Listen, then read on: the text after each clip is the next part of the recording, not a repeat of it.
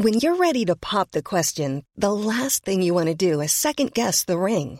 At BlueNile.com, you can design a one-of-a-kind ring with the ease and convenience of shopping online. Choose your diamond and setting. When you find the one, you'll get it delivered right to your door. Go to BlueNile.com and use promo code LISTEN to get $50 off your purchase of $500 or more. That's code LISTEN at BlueNile.com for $50 off your purchase.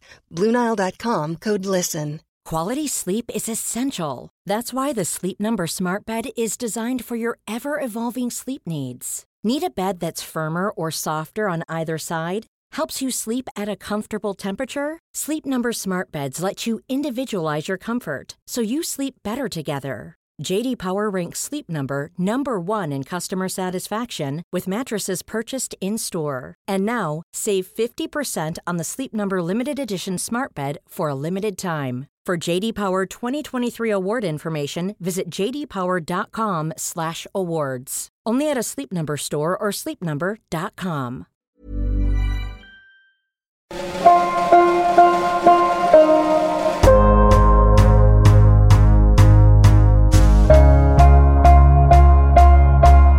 Radio Westeros, Episode 19. The North Remembers. Spoilers all books. Hello listeners and welcome to another episode of Radio Westeros. I'm Yolkboy and I'm in England. And I'm Lady Guinevere in Boston. Today we're going to be taking a close look at the political situation in the North following the murder of Robb Stark, as we consider the possibility and even the probability that some form of resistance to the Bolton-Frey alliance that has seized control there is going on. Yeah, that's right. It all began when Great John Umber declared a return to the old ways and named Robb Stark king in the North, back in game. Robb received the homage not only of all the Northern Lords, but of most of the River Lords as well. And then in clash, Robb sent his terms to Joffrey, which really boiled down to these words: "Henceforth we are no part of their realm, but a free and independent kingdom as of old." So, operating under the assumption that after the Red Wedding, those lords that supported Robb would not wish to return to the realm under the hated Lannisters who rained so much death and destruction upon their houses, many fans have sought out evidence that the Northern Lords and their counterparts in the Riverlands are conspiring to preserve the Stark Kingdom in the North. And as many of you know, this theory is popularly known as the Grand Northern Conspiracy, or GNC for short. Lady Gwyn has written a lot on the subject in the past. She's been quite a heavy contributor, and for this episode we've also consulted with our friend Yeed, who you might say is an expert on the subject.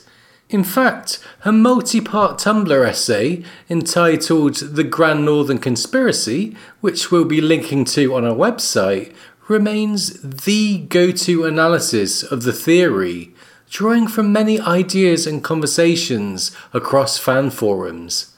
But while we'll be drawing upon evidence compiled by many fans over the years, today we're going to be giving you our own take on what we think is going on in the North. Yes, we will, and because we're dealing with a huge cast of characters, I thought I'd mention that we'll also have a link to a project that I did a couple of years ago called the GNC Locator. This is a huge spreadsheet identifying the current locations of just a couple hundred of the key characters, so check that out if you feel like it. And right now, we're going to have a brief rundown of the major players as we see it. Most readers will recall that just prior to his death, Robb signed a will in the presence of his mother. The contents of the will formed the basis of a lot of speculation about conspiration in the North, and we're going to be looking into that. Yeah, and that's one of the things that we're going to be putting under the microscope today. Now, at the very same meeting where Robb signed his will, witnessed by his uncle Edmure, Galbert Glover, Maege Mormont, Great John Umber, Rhaenor Westerling, and Jason Mallister, Robb outlined his plan to retake Moat Cailin from the Ironborn and dispatched Maege Mormont and Galbert Glover with Jason Mallister, with orders to make their way into the Neck and to contact Howland Reed. and it's very likely that Mage and Galbert did arrive in the Neck, while we know for sure that Jason Mallister remained defiantly besieged at Seaguard until near the end of Feast. And as for the other witnesses, while Reynold Westerling was allegedly killed at the Red Wedding, and the Great John remains a prisoner at the Twins, Edmure, though now heading to Casterly Rock with Jane Westerling and a guard of 400 men under the command of Sir Forley Prester, was recently at Riverrun, where he had the opportunity to meet with his uncle Brynden. And then there's the Revenant Catelyn Stark. Lady Stoneheart has been seen in the vicinity of the Neck, has retrieved Robb's crown, and has sent Brotherhood Without Banners operatives to Riverrun and possibly elsewhere, as we discussed in our BWB and Theon episodes. All in all, there have been opportunities for news of the will to have been spread by several of the witnesses, as we'll be talking about today. And in addition, we have some interesting activities on the part of Lord Wyman Manderley, who has a fleet that could number as many as 50 warships and a force of fighting men in White Harbour that's probably the equal to Roose Bolton's, and who has made clear to Davos Seaworth his feelings about the phrase.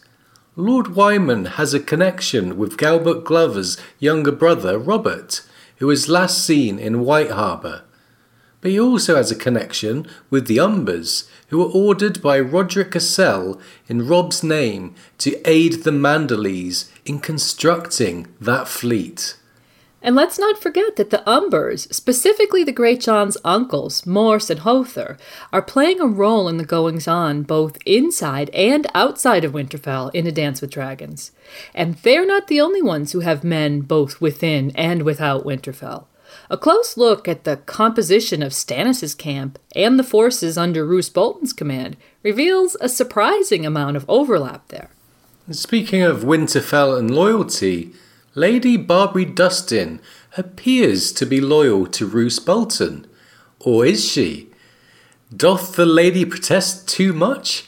Is anyone loyal to the Boltons and Freys? Lady Sybil Glover has recently offered Stannis aid, as has Alysanne Mormont. With Glovers and Mormonts in the Neck and with Stannis, Mountain Clansmen and Karstarks with Stannis and up the Wall, and Umbers inside and outside of Winterfell, and who knows where Manderley's main force and Robert Glover are. The stage is set for speculation about conspiration and resistance. But are we dealing with a unified conspiracy or something else, more akin to the early French resistance of World War II, individual cells of organized resistors working independently towards a common goal? Or is it something in between? What are the intentions of the Northern Lords with regards to Jon Snow and Stannis Baratheon? Just how grand is the Grand Northern Conspiracy? For the next 2 hours, we'll go through the various factions one by one and look at the evidence for spy networks, conspiracy, and resistance. We'll end by speculating how the factions might or might not be tied together and make a few predictions for the Winds of Winter. And we'll give a heads up right now that we're going to be dipping into a couple of details from Theon's Winds of Winter sample chapter, so definitely a few light spoilers. Okay, and first we're going to start with an overview of the North. We think understanding the families, loyalties and traditions of this northern culture is absolutely essential in forming theories about the current shadowy politics playing out there. So let's get started by considering why the North remembers.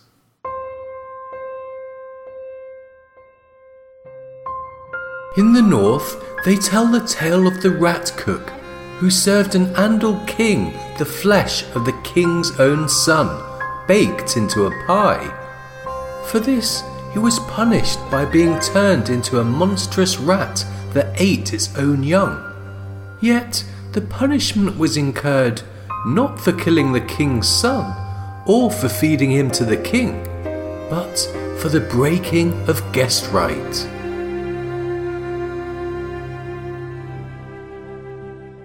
Okay, so now we're going to take a look at Northern culture and a saying that seems to go right to the heart of true Northmen. The phrase, "the North remembers," occurs 4 times in the books. Wyman Manderley and Barbary Dustin say it, as does Theon Greyjoy in his Winds of Winter spoiler chapter. But the first time we see the phrase, it comes from Robb Stark himself, explaining to his uncle Brynden Tully why Haryon Karstark is bound to be his enemy if Robb executes Lord Rickard. So this phrase doesn't originate with the heinous murder of Robb Stark and his bannermen. It precedes that, and it sounds very much like an aphorism, the way Robb says it. Yeah, we interpret it as a saying that's not new or unfamiliar to Northmen, and as such it probably indicates something special about their culture. So let's consider that culture now.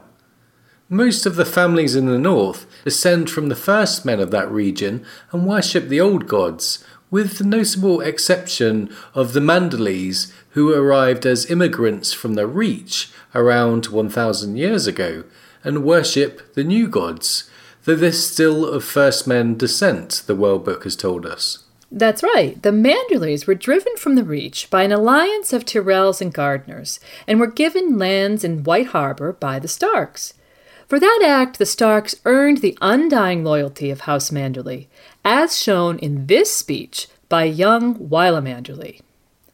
1,000 years before the conquest, a promise was made, and oaths were sworn in the wolf's den before the old gods and the new.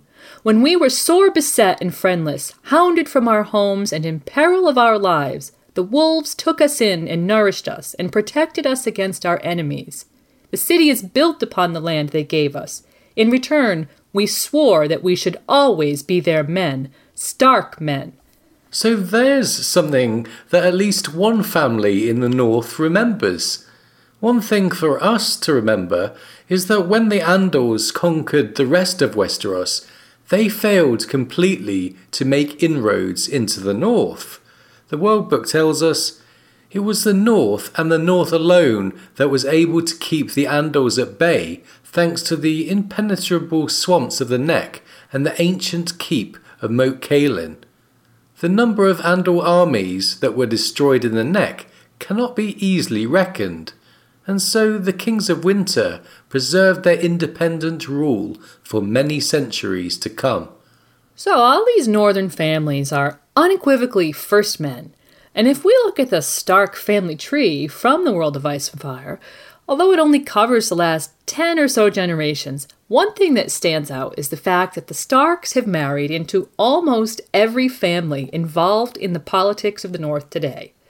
Historical Stark men have taken wives from House Karstark, Glover, Locke, Ryswell, Manderley, and Norrie, and most recently from Loch-Again and Flint of the Mountains.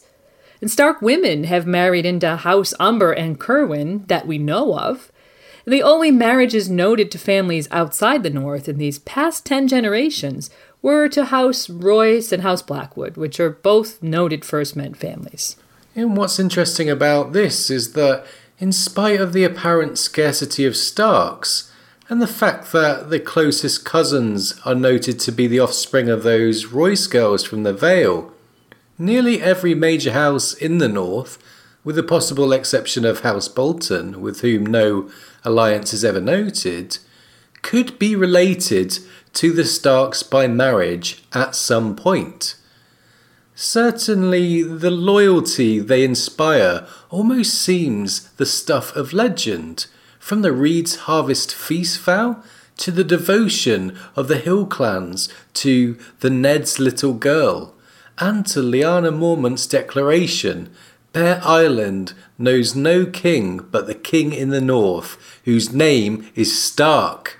Well, we learned from the World of Ice and Fire that the Kings of Winter, or the Kings in the North as they became known, spent millennia consolidating their hold over the lands north of the Neck by defending its shores from external invaders and reavers, and internally through a series of wars for dominion that in several cases ended with Stark victories marked by intermarriage with the defeated family. The notable exception seems to be the Voltons, where in spite of a centuries-long struggle that ended in a Stark victory, in the end, no marriage alliance is noted. So these northern families are all very closely connected, and the power of the Starks to maintain stability in their lands seems to be really highly valued, as the Liddell that Bran meets in A Storm of Swords tells him. When there was a Stark in Winterfell, a maiden girl could walk the King's Road in her name-day gown and still go unmolested, and travellers could find fire, bread and salt at many an inn and holdfast. Well, besides the clear reference to guest right in that passage, we should remember that in a country where the unforgiving landscape combines with the ever-present threat of winter, the value of good and powerful lords cannot be underestimated. And so the kings in the north could provide safety and some measure of stability to their subjects. And we could debate the possibility that there's some mystical or legendary source for the Stark's power and the origin of the phrase, "there must always be a Stark in Winterfell," which seems to be alluded to in that passage, but that's probably beyond our scope here. Yeah, we want to focus mostly on the politics today, and the takeaway seems to be that the Starks were powerful and respected lords whose vassals really value their abilities to provide law and order, stability, and perhaps a degree of prosperity as well. All the things a good lord in a feudal society should provide his vassals and subjects. And these people who owe their fealty to the Starks of Winterfell, for the most part, share one important thing with their overlords, and that is their worship of the old gods and adherence to a cultural code of conduct that goes back unbroken for countless generations. The people of the north seem to hold to a culture that's harsher than that in the south in many ways, but at the same time less complex. Justice is delivered in a time-honored way, as Ned tells Bran at the beginning of Game of Thrones. Our way is the older way. The blood of the first men still flows in the veins of the Starks, and we hold to the belief that the man who passes the sentence should swing the sword. If you would take a man's life, you owe it to him to look into his eyes and hear his final words, and if you cannot bear to do that, then perhaps the man does not deserve to die. Well, Ned continues on to tell Bran, a ruler who hides behind paid executioners soon forgets what death is. And this must be the key. In a harsh land where death in some form might always be right around the corner, it's absolutely essential to value life, deliver certain judgment, and not forget that death comes for all in the end. And while that scene in the first chapter of Game illustrates stark justice and makes clear that the crimes of oath-breaking and desertion, two themes that will be very important much later on in Jon Snow's arc, are worth a man's life, there are other crimes that are deemed more heinous in the North, as the World Book tells us. And it was certainly no revelation, since guest right is a huge issue in the books, but the World Book spells it out for us here. One notable custom that the Northmen hold dearer than any other is guest right, the tradition of hospitality by which a man may offer no harm to a guest beneath his roof, nor a guest to his host. The Andals hold to something like it as well, but it looms less large in southern minds.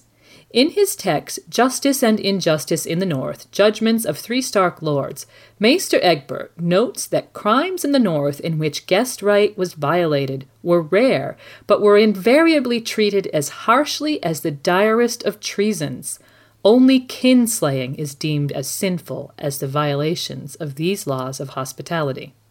So of the Northern laws that are specifically noted, guest right, kinslaying, treason, oath-breaking, and desertion are deemed specifically worthy of harsh judgment, most likely death. What all of these crimes have in common is their destabilizing nature. In a country where life is both hard and fragile, adherence to a code of conduct that values honesty, trust, and community is really essential. Destabilizing the community by betraying one of these values must be met with harsh judgment to preserve the greater good. But while all of these themes are relevant to today's discussion, we're going to focus on Guest Right now, since that has the most direct effect on the plot. Right, it certainly does. Going back to A Storm of Swords, Mance told Jon, "The laws of hospitality are as old as the first men, and sacred as a heart tree." And of course, the nature of the betrayal at the Red Wedding is tragically spelled out by Catelyn to Robb, who told him, "Once you have eaten of Lord Walder's bread and salt, you have the guest right, and the laws of hospitality protect you beneath his roof." So guest right is a sacred law, held dear by Northerners, as mentioned in the World Book, and as illustrated in the tale of the Rat Cook. Yeah, that's right, the Rat Cook of the Night Fort, for reasons never identified in the text, served a visiting Andal king his own son baked into a pie. For that, the gods transformed him into a monstrous white rat who could only eat his own young, and who, according to Old Nan, had roamed the Night Fort ever since, devouring his children. But critically, despite the nature of the punishment, it was not for the crime of murder, or even of serving a man his own son in a pie, that the gods cursed him. Old Nan tells Bran, "A man has a right to vengeance, but he slew a guest beneath his roof, and that the gods cannot forgive." So this will be very significant in our discussions shortly, but to start, we just want to emphasize how seriously this concept of guest right is held in the North, and how violations of it are deemed not just a crime, but an affront to the gods. And the old gods still seem to hold tremendous power in the lives of most Northmen.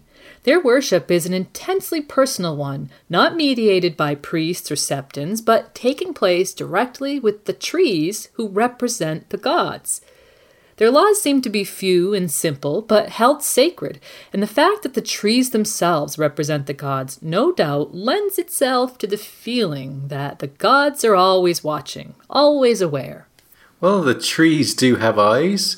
So one other thing that strikes us, besides the violation of guest right being unforgivable in the eyes of the gods, is Old Nan's comment that a man has the right to vengeance. It seems that in terms of pure vengeance, as long as you don't violate one of these sacred laws of the old gods, like guest right and kinship, anything goes, even baking a man's sons into a pie. So with that in mind, let's start to evaluate some of the strands of potential conspiration in the North by looking at select groups, motivations and opportunities for seeking vengeance. Bear Island knows no king but the king in the north, whose name is Stark. So now we're going to discuss Robb's will and the Mormonts and Glovers. As we mentioned in the intro, not only were Mage Mormont and Gelbert Glover among the signers of the will in Storm, they were also chosen by Robb to conduct a mission into the Neck to make contact with the elusive Howland Reed.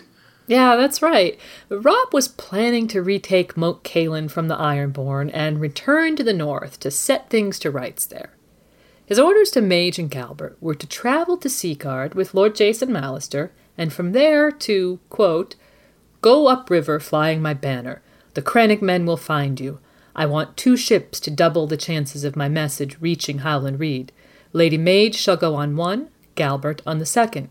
You'll carry letters for those lords of mine who remain in the north, but all the commands within will be false, in case you have the misfortune to be taken. Tell Howland Reed he is to send guides to me 2 days after I have started up the causeway, to the center battle, where my own standard flies. 3 hosts will leave the Twins, but only 2 will reach Moat Cailin. Mine own battle will melt away into the Neck to re-emerge on the Fever. If we moved swiftly once my uncles wed, we can all be in position by year's end. We will fall upon the moat from 3 sides on the first day of the new century." So given the urgency of the mission, and the relative closeness of Seaguard, it seems very likely that Major Galbert made it into the Neck and made contact with Howland Reed as planned. As Yead points out in her analysis, the Crannogmen seem to be waging a guerrilla war on the Ironborn at Moat Cailin when Theon arrives there, which she sees as possible evidence that Major Galbert indeed made contact with Howland. And one thing it's been carefully noted that Mage and Galbert carried with them, in addition to false letters and secret battle plans, is knowledge of the will they witnessed immediately before their departure. So, not the will itself, but knowledge of its contents. In the intro, we outlined who the 6 signers of the document were. But to review, it was Mage and Galbert and Lord Jason Mallister, and the others were Edmure Tully, Great John Umber, and Reynold Westerling. Now, Catelyn Stark witnessed the scene, which was shown through her point of view, but she didn't sign the document, although we have reason to believe she knew, or at least suspected, what the contents were, as we'll discuss. So what exactly are the contents of Robb's will, and why is everyone so excited about this? This is one of the key factors in theorising about conspiration in the North. And to assess that, we have to go back to Cat 5 in Storm and a conversation between Robb and Cat at Oldstones. Robb tells his mother that he had hoped to leave his wife expecting a child, but that she had not conceived. He then says, "A king must have an heir. If I should die in my next battle, the kingdom must not die with me." By law, Sansa is next in line of succession, so Winterfell and the North would pass to her and her lord husband, Tyrion Lannister. I cannot allow that. I will not allow that. That dwarf must never have the North. So Cat agrees with Robb and goes on to tell him about his cousins in the Vale, offspring of his great-grandfather's sister who married a Royce and had 3 daughters who married Vale lordlings. And we'll discuss that particular situation in a future Vale episode, but what's relevant here is that Robb rejects her suggestion, reminding his mother instead that his father had 4 sons. And what follows is a furious argument about bastards, Westerosi history, Arya's rights, Jon Snow's vows to the Night's Watch and his character. Robb declares Arya is dead and sees no impediment to legitimising Jon and releasing him from his vows to the Night's Watch, using precedent and his own royal power to issue decrees. Robb is unequivocal in his intent, stating, "Should I die without issue, I want him, Jon, to succeed me as king in the North. I had hoped you would support my choice." Cat's reply, "I cannot. In all else, Robb, in everything, but not in this folly. Do not ask it." This is met with stubbornness from Robb. "I don't have to. I'm the king." So, when the will is presented to and signed by his advisors at the end of that chapter, Robb says, "I have no son as yet. My brothers Bran and Rickon are dead, and my sister is wed to a Lannister. I've thought long and hard about who might follow me. I command you now as my true and loyal lords to fix your seals to this document as witnesses to my decision." There's no indication there that Robb has changed his mind, which seemed quite set in the earlier scene, and Cat thinks how she's been trapped and defeated, and so it seems like she at least is certain that Jon has been named Robb's heir. Now the question of the will itself is a really interesting one.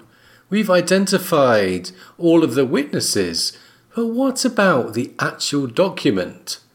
Yead wonders if it could have been secreted in Hagsmire where it was signed, which might explain Lady Stoneheart's presence there with the BWB in Feast, and their subsequent journey into the Neck, possibly to deliver it to Howland Reed for safekeeping.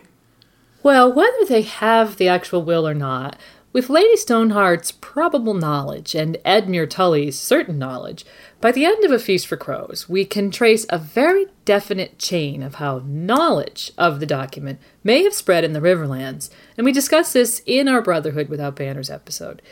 It seems the Brotherhood may know of it, and Brynden Tully as well, after meeting with Edmure prior to his escape. Messages may have been given to those 2 men from Riverrun who elected to take the black, as we mentioned in that episode, and we'll get back to later.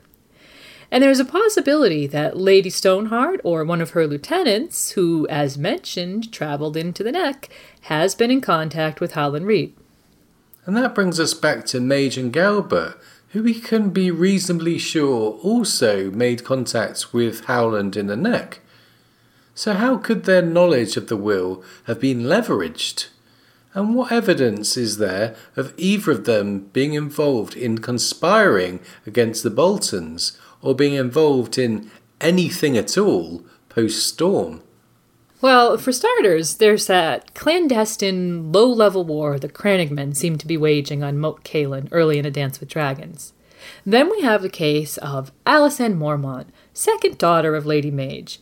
In A Dance with Dragons, she joins up with Stannis as he retakes Deepwood Motte from Asha Greyjoy with a force of fighting men that she had rallied from her family's holdings and brought south, apparently for that very purpose.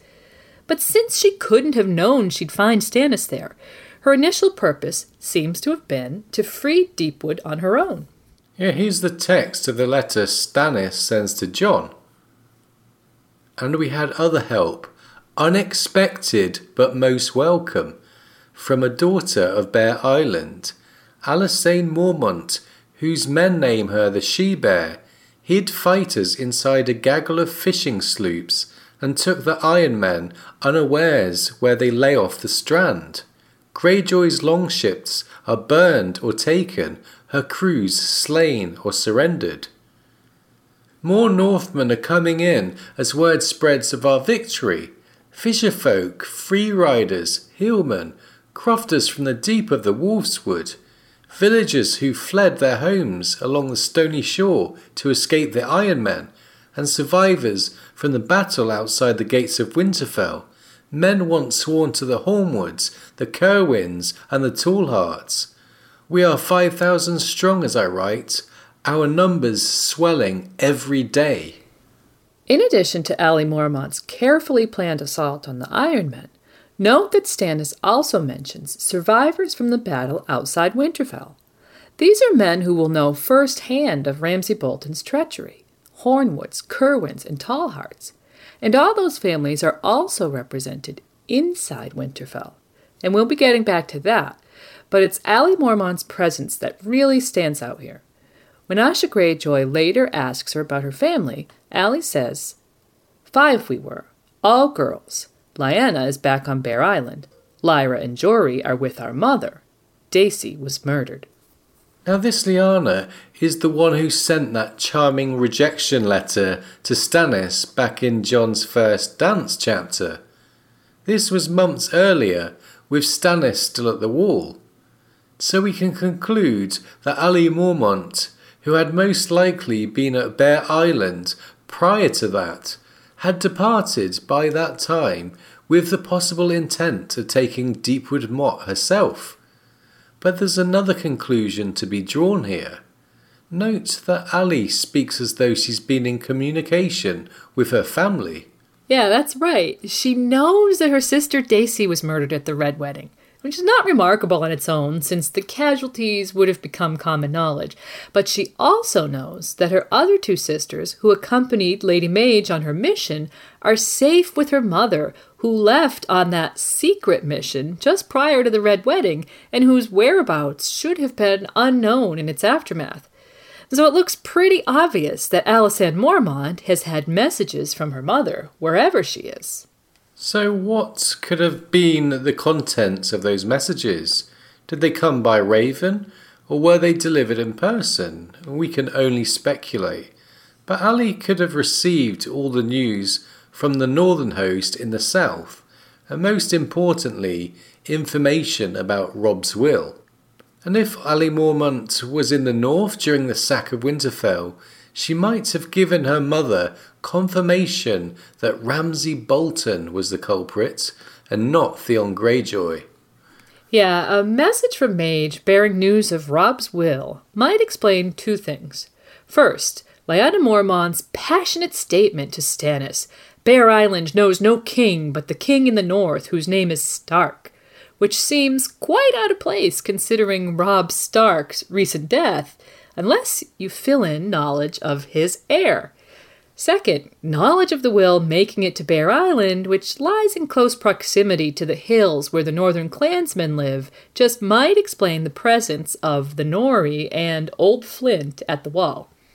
Yeah, after Stannis' visit to the clans, these two senior leaders showed up at the wall for Alice Karstark's wedding to the Magnar of Then. Here's the passage. Old Flint and the Nori had been given places of high honour just below the dais. Both men had been too old to march with Stannis. They had sent their sons and grandsons in their stead. But they had each been quick enough to descend on Castle Black for Alice Karstark's wedding. Each had brought a wetness to the wall as well. Jon was grateful, but he did not believe for a moment that two such hoary old warriors would have hied down from their hills for that alone. Each had brought a tale of fighting men, 5 for Old Flint, 12 for the Nori. All worshipped the old gods of the north, those same gods worshipped by the free folk beyond the wall. Yet here they sat, drinking to a marriage hallowed by some queer red god from beyond the seas. So Jon is a bit puzzled by their presence there, and decides that they must be there to assess the wildling situation and his handling of it. Proponents of the GNC agree that the two men are there to assess Jon, but rather on his merits to be the Stark, based upon their potential knowledge of Robb's will. It doesn't seem like that can be ruled out, since if Ali Mormont was at Bear Island until recently and received news from her mother, it's reasonable to think that she'd begin to spread that news among neighbours and allies. So the Mormonts and clansmen may be in the know about Robb's will, and some of them may be formulating plans that involve Jon Snow. But it's also made clear in Asher's POV that Ali Mormont is as devoted to the destruction of the Boltons and the rescue of Arya Stark as the Hill clans are when it says, Roose Bolton could not be suffered to hold Winterfell, and the Ned's girl must be rescued from the clutches of his bastard. So said Morgan Liddell, Brandon Norrie, Big Bucket Wool, the Flints, even the She-Bear. So conspiring against the Boltons, at least, is hardly a hidden motive for the Mormonts, although beyond that is mainly just speculation. But what can we infer about the Glovers? Well, Galbert Glover was last seen with Lady Mage Mormont, has no wife, and his family home, Deepwood Motte, had been left in the care of his brother Robert's wife, Lady Sybil, from whom Asher Greyjoy seized it.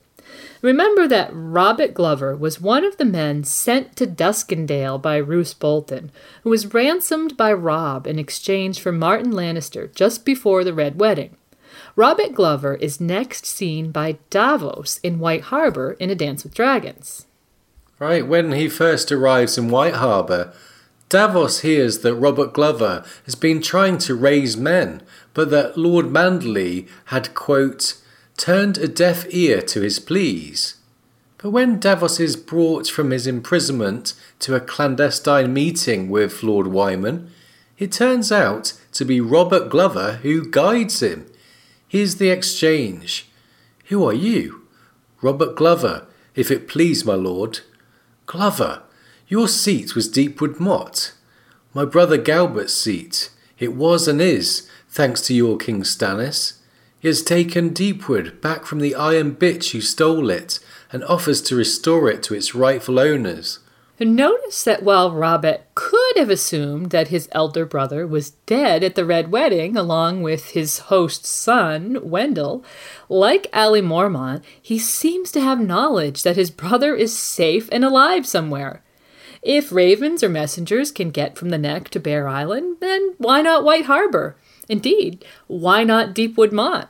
Yeah, although Asha has been in possession of the castle since sometime in Clash, she did leave it to return to the Iron Islands for the King's Moot and a brief visit to Harlaw in Feast.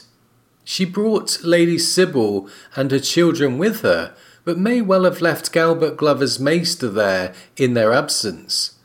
The maester is certainly there and in charge of the ravens in dance when Asha, returned to Deepwood with Lady Sybil, notes, Lady Sybil all but lived in her Godswood, praying for her children and her husband's safe return. So we wonder if messages have made it through to Deepwood from Galbert or Robert, and if that time spent in the Godswood was cover for some clandestine communication. It wouldn't be the first time that George has used that particular device, and remember Sansa and Dantos in King's Landing. Yeah, again in the Godswood. And while Bran noticed that Lady Sybil wasn't involved in the day-to-day operation of Deepwood back in Clash, that was soon after the birth of her infant daughter, before Robert and Galbert disappeared and her children taken to Harlaw. By the end of Dance, Deepwood has been liberated by Stannis, and Lady Sybil has given him men and guides to aid him in his mission to rid Winterfell of the Boltons and rescue Arya Stark. It certainly seems like Lady Sybil, who was born Sybil Locke and is possibly one of the Starks' nearer cousins in the north, might be up for a bit of cloak and dagger at this point. Well, that is definitely speculation on our part, but we just wanted to point out the opportunity there. But the real cloak and dagger work in the Glover family seems to be in the hands of Sybil's husband, Robert. So in our next segment, we'll look closely at what's going on in White Harbor, Lord Wyman Manderley, and Frey Pies. But first, it's time for a reading. Here's Lord Wyman Manderley addressing Davos Seaworth in one of the signature moments of the Northern Resistance. Soon I must return to the feast to toast my friends of Frey. They watch me, sir. Day and night their eyes are on me, noses sniffing for some whiff of treachery. You saw them, the arrogant Sir Jared and his nephew Rhaegar, that smirking worm who wears a dragon's name. Behind them both stands Symond, clinking coins. That one has bought and paid for several of my servants and 2 of my knights. One of his wife's handmaids has found a way into the bed of my own fool. If Stannis wonders that my letters say so little, it is because I dare not even trust my own maester. Theomore is all head and no heart. You heard him in my hall. Maesters are supposed to put aside old loyalties when they don their chains, but I cannot forget that Theomore was born a Lannister of Lannisport and claimed some distant kinship to the Lannisters of Casterly Rock. Foes and false friends are all around me, Lord Davos. They infest my city like roaches, and at night I feel them crawling over me. My son Wendell came to the twins a guest. He ate Lord Walder's bread and salt, and hung his sword upon the wall to feast with friends. And they murdered him. Murdered, I say, and made the Freys choke upon their fables. I drink with Jared, jape with Symond, promise Rhaegar the hand of my own beloved granddaughter. But never think that means I have forgotten. The North remembers, Lord Davos. The North remembers, and the Mummer's farce is almost done. So Lord Wyman Manderley there, declaring his hatred of Freys to Davos and leaving no doubt to readers that he's conspiring against the Boltons. In that line, the Mummer's farce is almost done, really provokes a chill in us, just as it did to Davos. So, in that scene, Lord Wyman is explaining to Davos the meaning of his captivity and feigned death. Yeah, and this sheds some light onto the rumour Davos heard earlier that Lord Wyman was turning a deaf ear to Robert Glover's pleas for fighting men, even though it stood in contrast to another rumour he'd heard in White Harbour, that any boy stands 5 feet tall can find a place in his lordship's barracks, long as he can hold a spear. Right, it seems Lord Wyman has been playing a long game, raising men and preparing for war in secret, while making a grand show of turning his back on his former loyalties, bending his knee, and forging new alliances with Freys in order to get his son Wyllis returned to him. He tells Davos, "When treating with liars, even an honest man must lie. I did not dare defy King's Landing so long as my last living son remained a captive.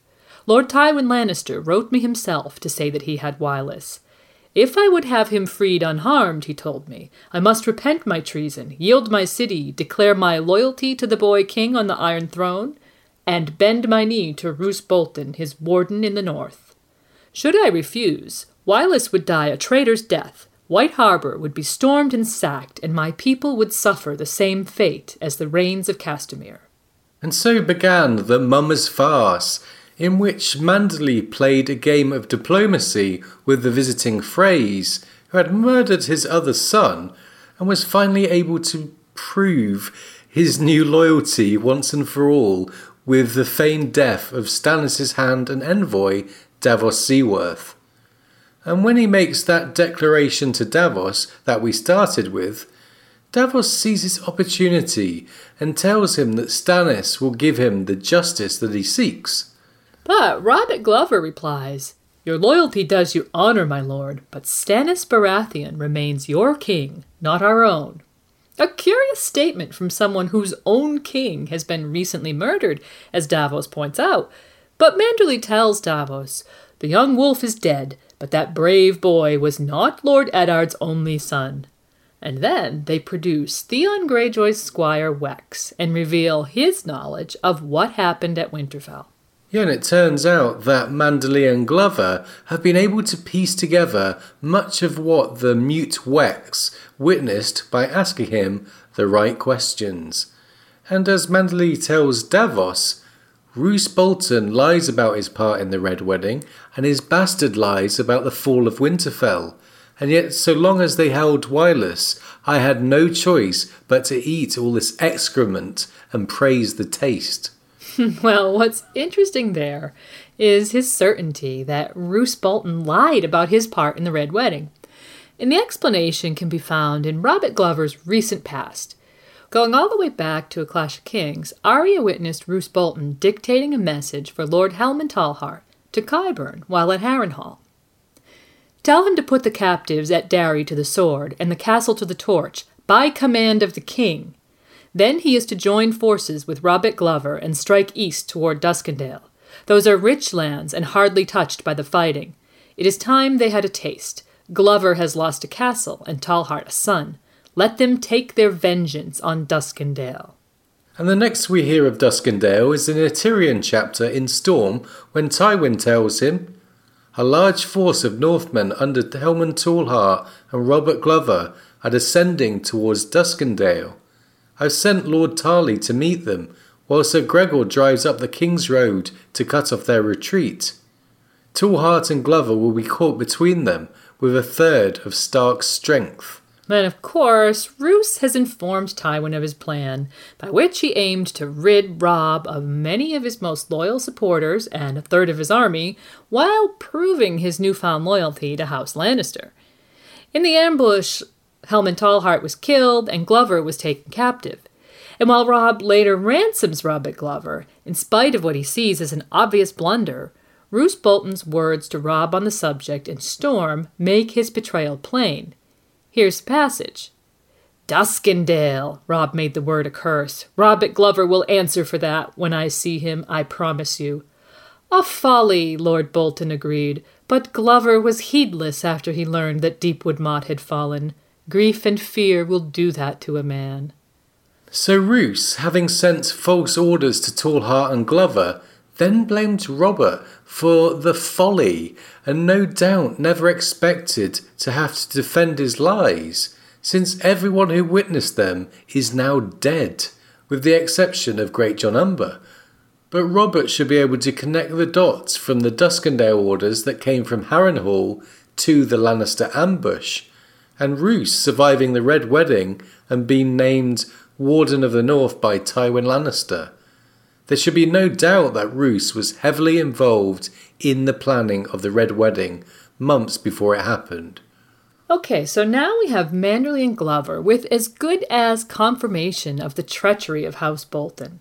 And we shouldn't forget that Lord Wyman was a cousin of Lady Donella Hornwood, who had offered to marry her to protect her from Ramsay back in A Clash of Kings at the Winterfell Harvest Feast, and later briefly seized her castle to prevent Ramsay from claiming it after her death. And since they are talking about their knowledge of Rickon Stark being alive, it seems at face value that their conspiracy is quite simple. Here's a quote. Roose Bolton has Lord Eddard's daughter. To thwart him, White Harbour must have Ned's son, and the direwolf. The wolf will prove that the boy is who we say he is, should the Dreadfort attempt to deny him. That is my price, Lord Davos. Smuggle me back my liege lord, and I will take Stannis Baratheon as my king. Yeah, Manderly reminds Davos that he has ships in White Harbour, which he shrewdly guesses Davos already knows, though he also informs him that he has an equal number hidden up the White Knife. He also tells him, even with the losses I have suffered, I still command more heavy horse than any other lord north of the Neck. My walls are strong, and my vaults are full of silver. Oldcastle and Widow's Watch will take their lead from me. My bannermen include 12 petty lords and 100 landed knights. I can deliver King Stannis the allegiance of all the lands east of the White Knife, from the Widow's Watch and Ramsgate to the Sheep's Head Hills and the headwaters of the Broken Branch. All this I pledge to do if you will meet my price. So, for all intents and purposes, it seems that Manderly and Glover intend to proclaim Rickon Stark Lord of Winterfell and King in the North. There's some confusing talk about taking Stannis as their king, but just moments before, Robert Glover had reminded Davos that Stannis is not their king. And we can't forget that it seems like Robert has been in touch with his brother Galbert, as we mentioned in the last segment, and that Galbert Glover could hold a very different opinion about who should be succeeding Robb as king in the North. And here's where the Grand Northern Conspiracy goes a bit out on a limb, because in the absence of actual evidence, we can really only speculate what the true motives of these men is. And while some fans hold that Manderly does indeed intend to support Rickon Stark as the new king in the north, perhaps acting as his regent and protector, other fans point to the possibility that he may know about Robb's will and is actually being less than truthful to Davos. Right, and in support of that, we can look to a couple of elements of the conversation between the three men. First, both Manderly and Glover seem to go out of their way to adhere to the usual nonsense about bastards being inferior and base. Here's a quote. "The evil is in Ramsay's blood," said Robert Glover. "He is a bastard born of rape, a Snow, no matter what the boy king says." "Was ever snow so black?" asked Lord Wyman. Okay, so while they're talking about Ramsay there, Ede points out a couple of things that make people wonder if they are in fact trying to divert attention from Ned's fourth son. First, Robert Glover has been the guardian of Lord Hallis Hornwood's bastard son, Lawrence, who was mentioned in Clash as a possible heir to his father, which solution was said would please the Glovers. And the steward from Deepwood Motte reported to Sir Roderick that the boy had wits and courage. Right, so Robert doesn't really seem to be that prejudiced against bastards in his own home. And secondly, there's this statement. The wolf will prove the boy is who we say he is should the Dreadfort attempt to deny him. Now, a direwolf pet is all well and good, but there's someone well known to Davos who could certainly identify Rickon, and that is his half-brother Jon Snow at the Wall. And some see this as a diversionary tactic that supports the idea that Manderley and Glover's true candidate is Jon Snow, keeping in mind Roos's comment that boy lords are the bane of any house. And really supporting the idea from a logical perspective is the fact that Wex has just informed them that 2 of Lord Eddard's sons survived the sack of Winterfell, of whom Rickon is the younger. Have these men truly given up Bran for lost? Is Rickon simply the path of least resistance?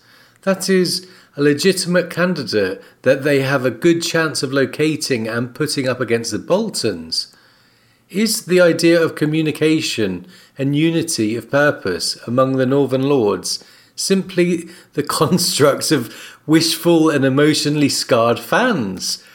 Or are they truly conspiring with other lords to declare Jon Snow the king in the north? Well, as we see it, there is some truth to be found here, but we probably can't know the truth of their goals at this point. Only the Winds of Winter will reveal what Lord Wyman's endgame truly is. But we suspect that there's some other option based on Jon Snow's actions at the end of A Dance with Dragons. Assuming he survives into the Winds of Winter, we do think that, at the very least, Jon might accept the position of regent or war leader for his younger sibling, and that such a compromise would be acceptable if indeed there are disparate factions in this conspiracy. But there is one thing we can be sure of in terms of Wyman Manderley's intentions, and that is his desire to seek revenge on the Boltons and Freys for the death of his son. This has been very clearly communicated during this meeting, and near the end of it, we get a big hint about one thing he has in mind. Yes, we do. Now, Manderley tells Davos that he'll be attending the Bolton wedding at Winterfell, as commanded by Roose Bolton. And he mentions that he'll go by barge and litter since he is, quote, too fat to sit a horse. But he also mentions his guests of House Frey, who have no horses of their own to ride, and has a very curious exchange with Davos about them. Here it is. I shall present each of them with a palfrey as a guest gift. Do hosts still give guest gifts in the south? Some do, my lord, on the day their guest departs. Perhaps you understand then. So, it appears that the guest gift is a symbol of the end of the guest-host relationship. Bestowing such gifts is nothing short of a declaration that the ancient laws of hospitality have ceased to apply between the two parties. And with that in mind, we recall Old Nan's words as Bran recalled the tale of the rat cook back in Storm. A man has a right to vengeance. Right, so we mentioned this earlier, but in light of what happens next with Lord Wyman, we'll take a closer look now. The story begins with a recipe of sorts.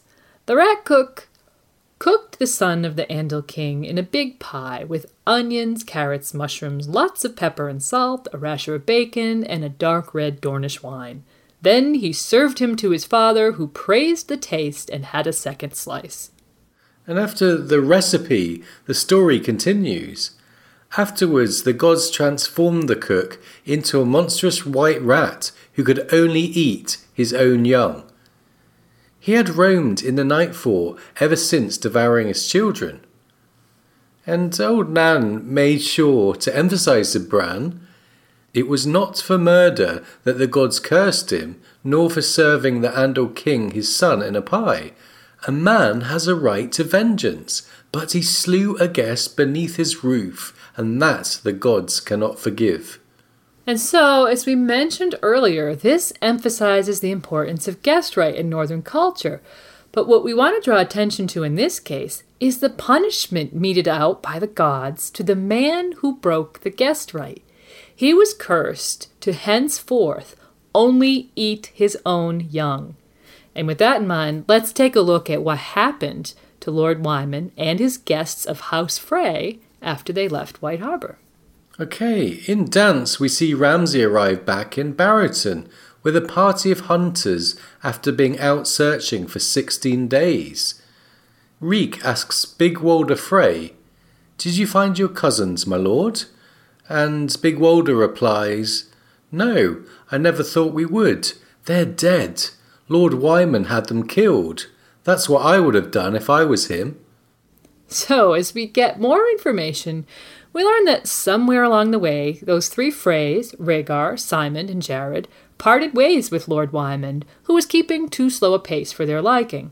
And remember that Lord Wyman was careful to proclaim his intention of giving each of them a palfrey as a guest gift when they departed White Harbor.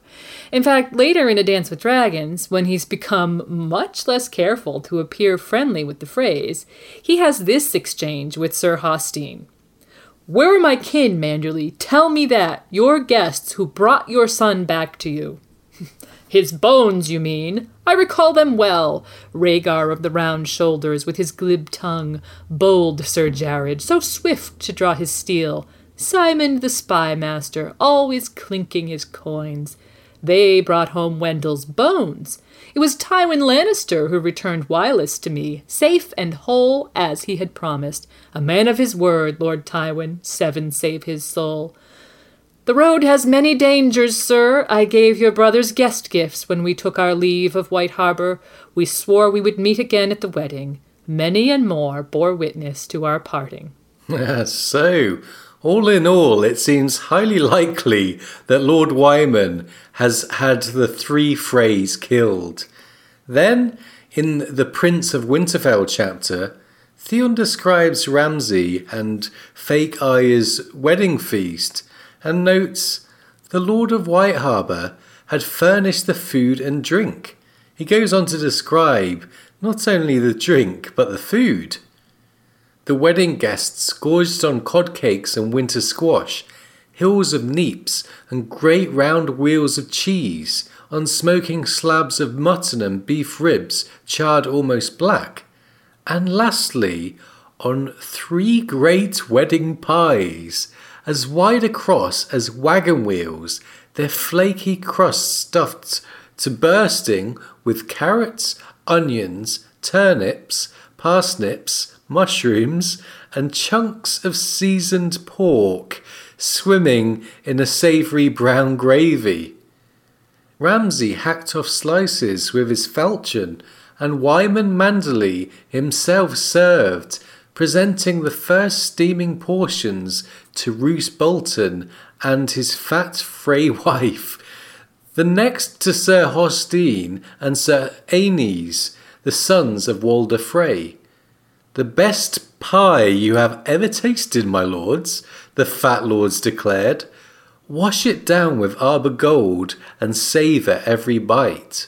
I know I shall." Though we're also told that, quote, "true to his word, Manderly devoured 6 portions, 2 from each of the 3 pies, and that later, Lord Manderly was so drunk he required 4 strong men to help him from the hall. We should have a song about the rat cook," he was muttering as he staggered past Theon, leaning on his knives.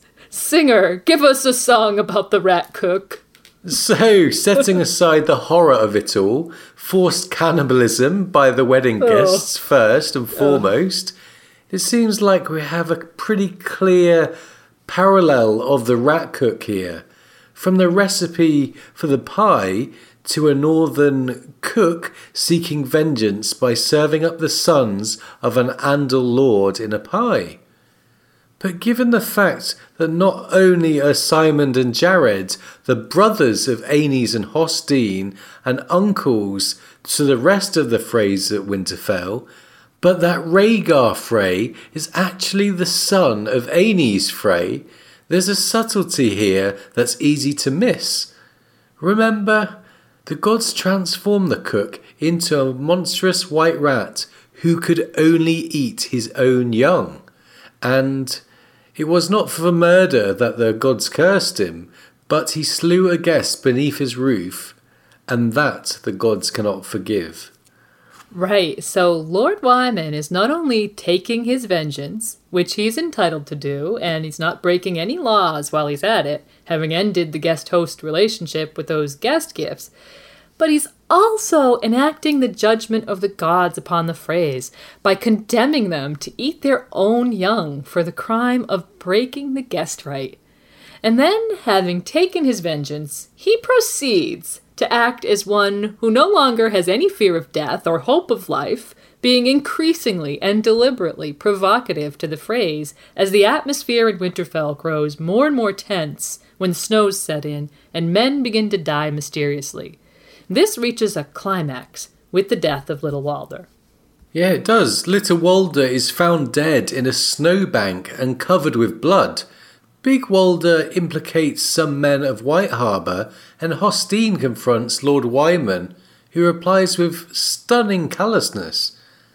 I confess that I know little of this poor boy. Lord Ramsay's squire, was he not? How old was the lad? 9 on his last name day. So young, said Wyman Manderley, though mayhaps this was a blessing. Had he lived, he would have grown up to be a Frey. Oh, wow. And so the ensuing brawl after that statement leaves 6 White Harbour men, 2 Freys, and one of Ramsay's boys dead, a dozen more wounded, and Lord Wyman himself bleeding on the floor. In response to this, Roose orders the Freys and Manderleys to make ready to march on Stannis, as he's just received word of Stannis' location.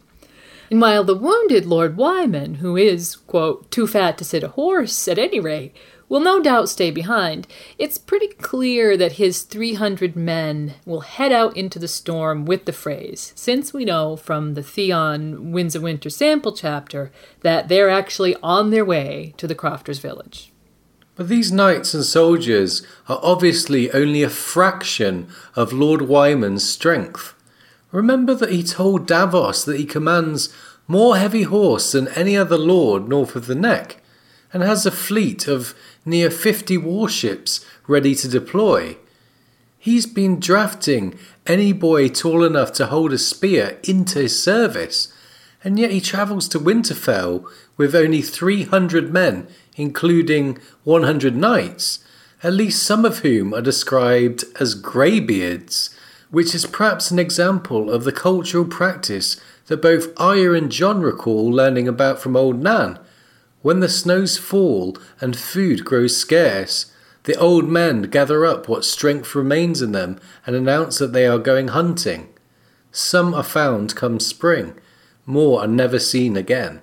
So, with winter coming, and many of these men not expecting to survive it, are the old men embarking on a final service to their liege lords? And while we'll be discussing that idea more later, we're left with many other questions here. What about the rest of Manderley's forces? What happened to Robert Glover? Was he left in command of White Harbour's troops and or ships? Is the strength of House Manderley a Chekhov's army, even now lurking in the snow and about to be deployed in the opening of the Winds of Winter? Who else is involved in Manderley's plot? Remember, he told Davos that the Locks and the Flints, and in fact, all of the lands east of the White Knife, from Widow's Watch and Ramsgate to the Sheep's Head Hills and the headwaters of the Broken Branch, would follow his lead. That's right, and once again, there's some overlap with the houses that are represented inside Winterfell there. But there are a couple of other houses with men and women within Winterfell who may be involved. The Umbers, who were commanded by Sir Roderick Cassel in Clash to work with Lord Manderley to build that fleet of warships, now lying in wait at White Harbour.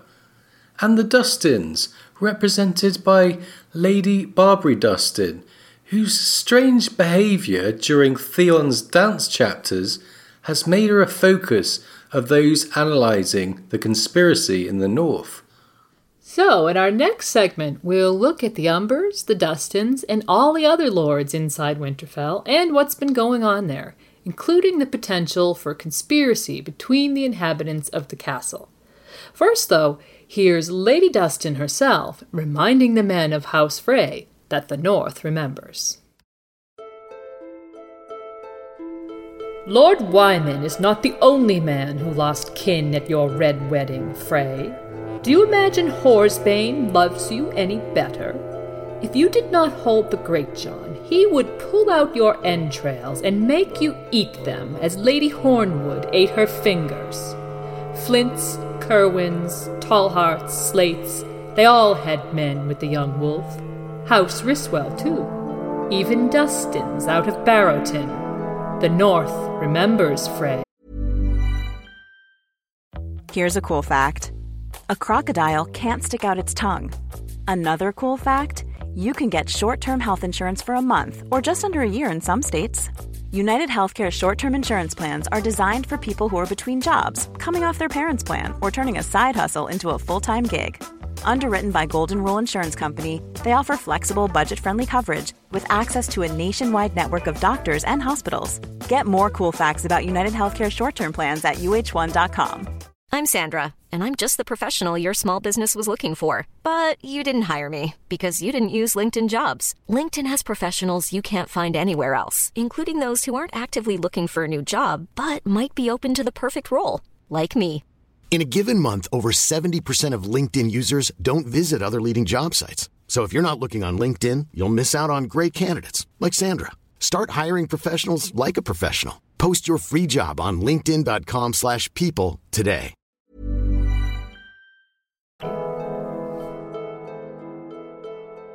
So Lady Barbary Dustin there, reminding Aenys Frey that every house that is present in Winterfell lost men at the Red Wedding.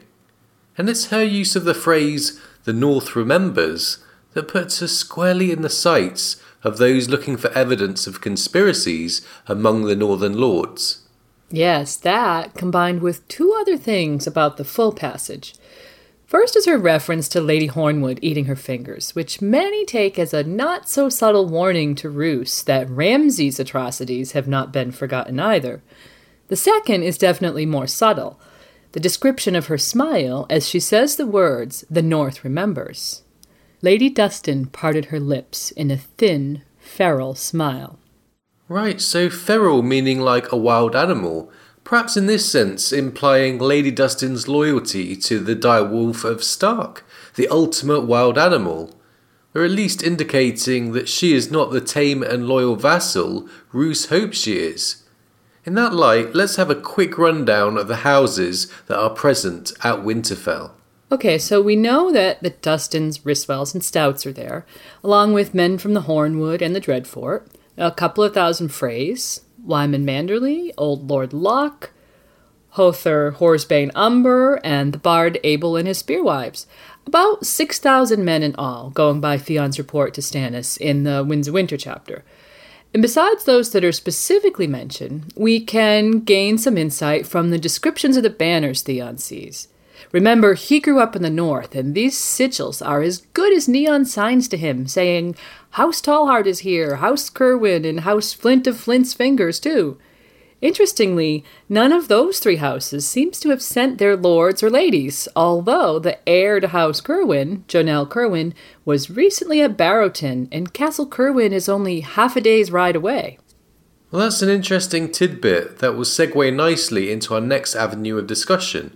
We shouldn't forget that Lady Jonel's brother, Clay, was killed by Dreadfort men at the sack of Winterfell, a fact of which she may now be aware, given her proximity to Winterfell and the likelihood of survivors carrying tales. Secondly, that very proximity makes it highly likely that the Kerwin family was well acquainted with the Starks, and that not only might Jonel know that Ramsay's wife isn't Arya, but that she might recognise Jane Poole. In fact, she may have already done so at Barrowton. So it's highly likely that Lady Jonel was allowed or even encouraged to make her excuses and stay away from the wedding. But she did send men who are present in the force Roose has assembled. And now, speaking of a fake Arya, are these lords and ladies all really convinced of her identity? Early on, we see her fail completely to convince Jaime Lannister when it says in A Storm of Swords, Jaime had never paid much attention to Arya Stark, but it seemed to him that this girl was older. And then there's Theon, who of course wasn't fooled for a second. He spends quite a bit of time thinking about how Jane's eyes are the wrong color. Is there anyone else who might notice? Does anyone believe Jane is Arya? Well, of the lords inside Winterfell, it seems highly doubtful. Lady Dustin, who at one time knew the Starks well and had custody of Jane prior to her wedding, makes her doubts clear, though she doesn't seem that bothered. When she says to Theon, "Dressing her in grey and white serves no good if the girl is left to sob." The Freys may not care, but the Northmen, they fear the Dreadfort, but they love the Starks. And it's possible that she may have shared those doubts with her kin, the Ryswells, and possibly her bannerman, Lord Stout.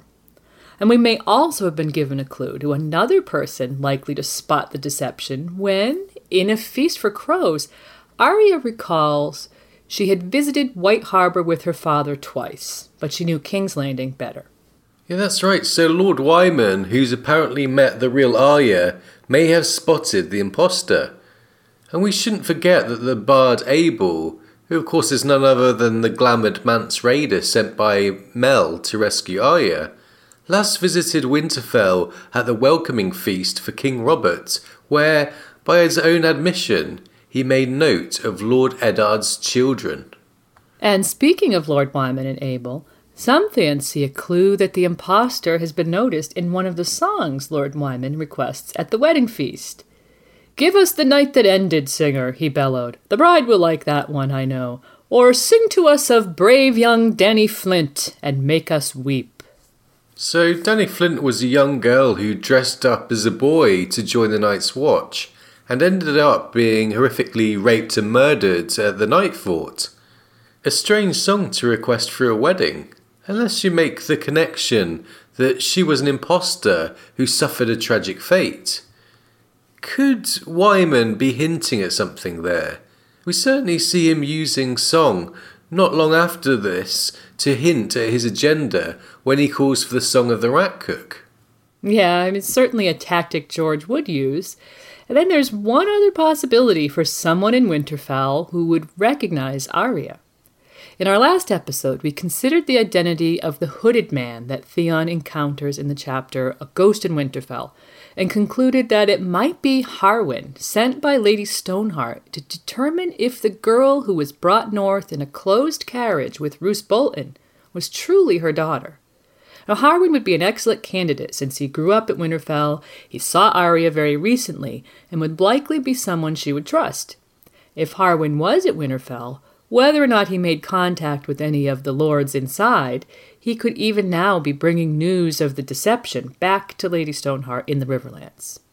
Okay, so the substitution of another girl for Arya Stark is possibly an open secret at Winterfell, and there's another thing that seems a bit off about the situation there. Earlier in Dance, Robert Glover told Davos, "Bolton has sent forth ravens, summoning all the lords of the north to Barraton. He demands homage and hostages, and witnesses to the wedding of Arya Stark and his bastard Ramsay Snow, by which match the Boltons mean to lay claim to Winterfell." And it doesn't escape Roose that when Lord Wyman arrives in Barraton, he arrives without hostages. But in fact, none of the other lords appear to have delivered hostages. It's never mentioned, nor are the lords of the north who didn't send representatives at all, notably the Mormonts, Glovers, Reeds, and all the mountain clans. And then Lady Dustin reminds Theon that Old Horsebane is only here because the Freys hold the Great John captive. And do you imagine the Hornwood men have forgotten the bastard's last marriage and how his lady wife was left to starve, chewing her own fingers? So it's clear that the Bolton alliance and the ruse of Ramsay's marriage to Arya Stark seems to be resting on very thin ice. And while we can't ignore the possibility that some of these lords may have only put in their appearance to either confirm the identity of the bride or to save themselves from Lord Roose's wrath, the fact that none of the heirs to the houses seem to be present, and that some of the men accompanying the lords are noted to be greybeards, brings us back to something we mentioned in the last segment, the northern practice of old men going into the wilderness to spare their families the burden of feeding them through a long winter. Right, so again, we speculate that perhaps the men who went to Winterfell didn't necessarily expect to survive the experience, And there could be some fatalism going on, which might ultimately make those men very dangerous to have at one's back. And the fact that this coalition rests on shaky ground is illustrated when a string of mysterious deaths occurs and tensions begin to rise inside the castle. Yeah, we mentioned in our last episode that we see a lot of reason to lay most of the deaths at the door of Abel's spearwives, and that we believe the unifying factor in the victims is perhaps something they saw rather than something to do with who they were. But there's something interesting that's mentioned about Lord Wyman in the course of the investigation into the deaths that lends a lot of weight to the idea that he's continuing to plot even inside the walls of Winterfell. Well, it's in this scene we opened with, where Theon has been brought before Roose to answer questions about his movements around the castle, and Lady Dustin ends up delivering her powerful reminder to the Freys. Sir Aenys Frey declared, "We must look at Manderley, Lord Wyman loves us not." But Lord Risswell wasn't convinced and replied, "He loves his steaks and chops and meat pies, though. Prowling the castle by dark would require him to leave the table. The only time he does that is when he seeks the privy for one of his hour-long squats." Okay, so Wyman is dismissed as a perpetrator, and so is Theon for that matter. But the comment about the privy brings us back to something Lord Wyman said to Davos back in White Harbour when they met in secret during Wylis's homecoming feast. "I have just come from the high table. I have eaten too much as ever, and all White Harbour knows my bowels are bad. My friends of Frey will not question a lengthy visit to the privy, we hope." So, a lengthy visit to the privy is indeed an excuse Wyman has used in the past to cover up plotting.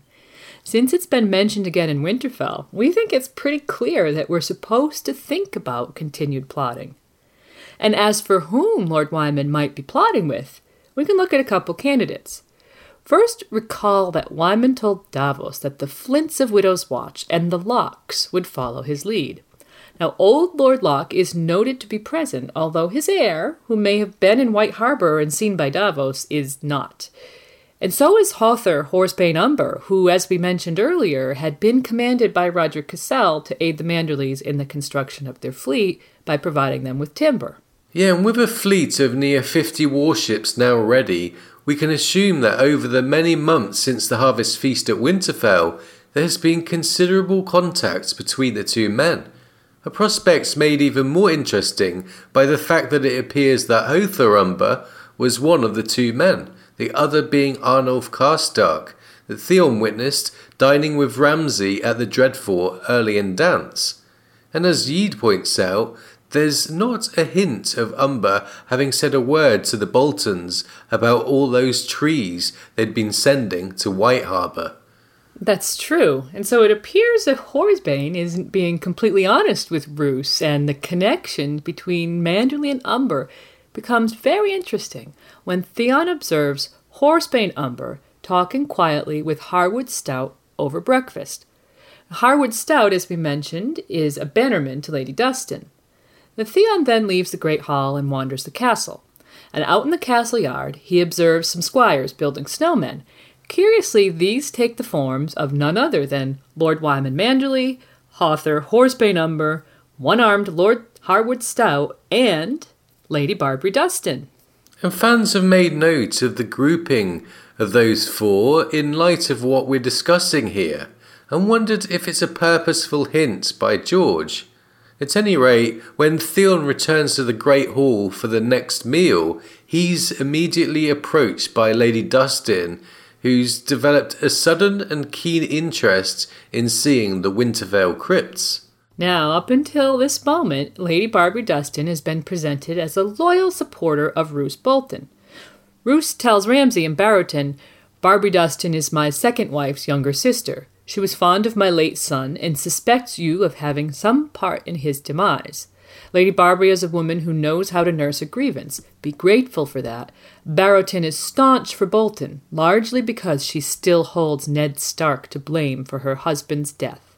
So we're led to believe, and Roose apparently believes, that Lady Barbary holds a long-term grudge against Ned Stark, and remains loyal to House Bolton after the death of her sister and nephew, even though she suspects Ramsay of being involved in Domeric's death.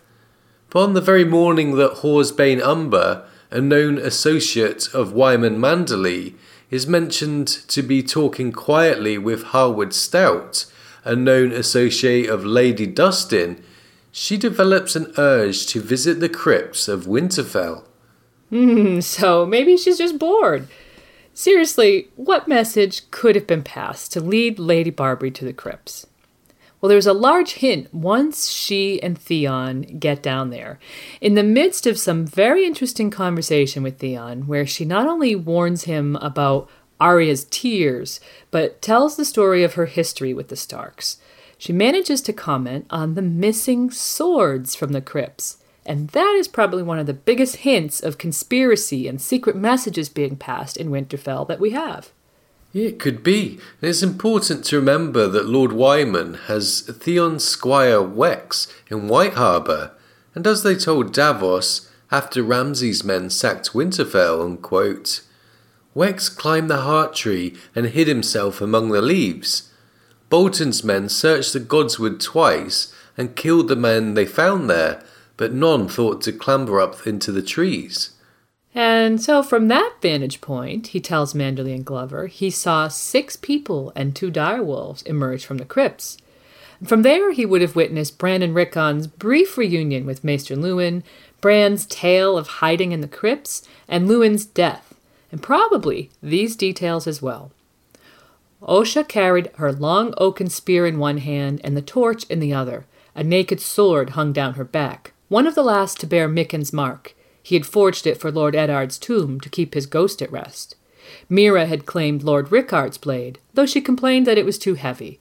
Brandon took his namesake's, the sword made for the uncle he had never known. And so the theory goes that Lady Barbary has ventured to the crypts to confirm the information that she might have just been given, that Bran and Rickon survived the sack of Winterfell, which was perpetrated not by Theon Greyjoy, but by Ramsay Bolton. And this information, especially the details of the swords, could only have come from Wex Pike and via Lord Wyman. And having confirmed it, and in combination with her conviction that Ramsay is responsible for the death of her nephew Domeric, that Lady Barbary has now changed her allegiance once and for all to the Starks and the lords who would see a Stark in Winterfell once again. But what about all the things she says to Theon while they're down there in the crypts? When Theon asks her why she hates the Starks, she turns the question around on him, replying, "For the same reason you love them," and asks him, why? His reply, "I wanted to be one of them," is completed by Lady Dustin, and never could. We have more in common than you know. Lady Barbary is careful to emphasise her hatred of Ned, and implies she had spies in Robb's host. She goes on to tell of her relationship with Brandon, his betrothal to Cat, her hatred of Lord Rickard and eventual marriage to Lord William Dustin.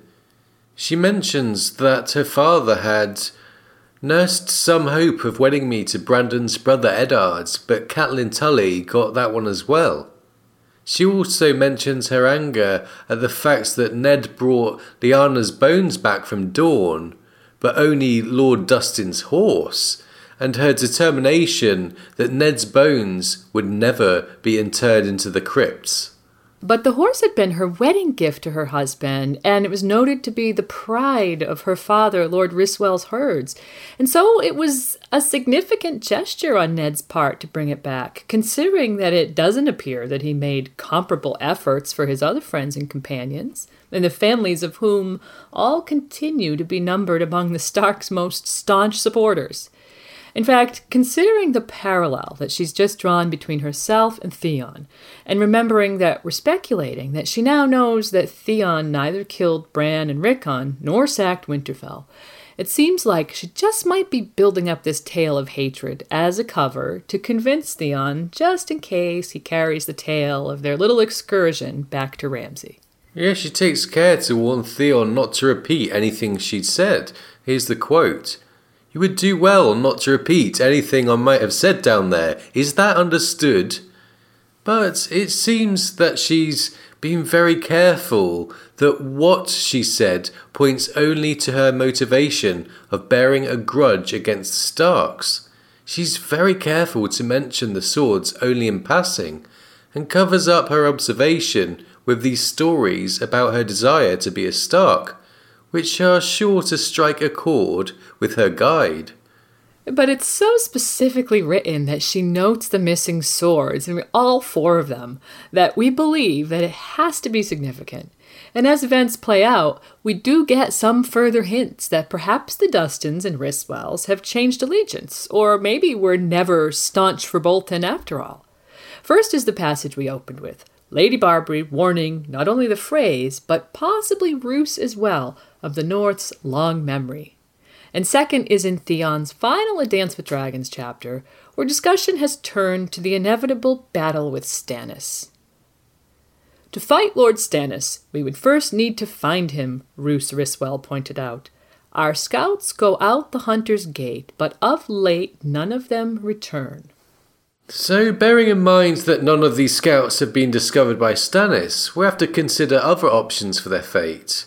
First, of course, is that they've become lost in the storm. That means every one of these Northmen has gone out and been lost in this big storm, which we find quite odd. Second is that they've gone somewhere else, other than looking for Stannis, that they're bearing messages, and that by not returning, they're participating in some plot by their lords inside the castle. Yeah, that's right, and that's where the mysteriously missing Robert Glover in Lord Manderley's army might come back into the story. Remember that Manderley had told Davos that he could field more heavy horse than any lord in the north, and that he'd been raising men in White Harbor, and that all of the petty lords from the lands east of the White Knife, from Widow's Watch and Ramsgate to the Sheep's Head Hills and the headwaters of the Broken Branch would follow him. That is a significant portion of the north, and it's estimated that his army would at least equal, if not exceed, Bolton's strength. Yeah, and combined with the other houses that are likely to join him, Locks, Flints of Widow's Watch, Glovers, Hornwoods, Kerwins, and Tallhearts, to name a few, it's possible they might even outnumber the Boltons with their Frey allies. At any rate, the theory goes that these scouts may be bringing messages to Robert Glover, who is lying in wait at the headwaters of the White Knife with his army, to be ready to join up with Manderley's 300 when they march out the gates with the Freys to meet Stannis. Which could leave the 2,000 Freys trapped between the hammer and anvil of Stannis' army and Manderley's. Stannis now has around 5,000 men, and given that Bolton had outnumbered Stannis by 5-1 before he left the Wall, a little math tells us that his army is comprised of nearly 80% Northmen. These are clansmen, Mormonts, Glovers, and, to quote Stannis' letter to Jon, survivors from the battle outside the gates of Winterfell, men once sworn to the Hornwoods, the Kerwoods, and the Tallhearts.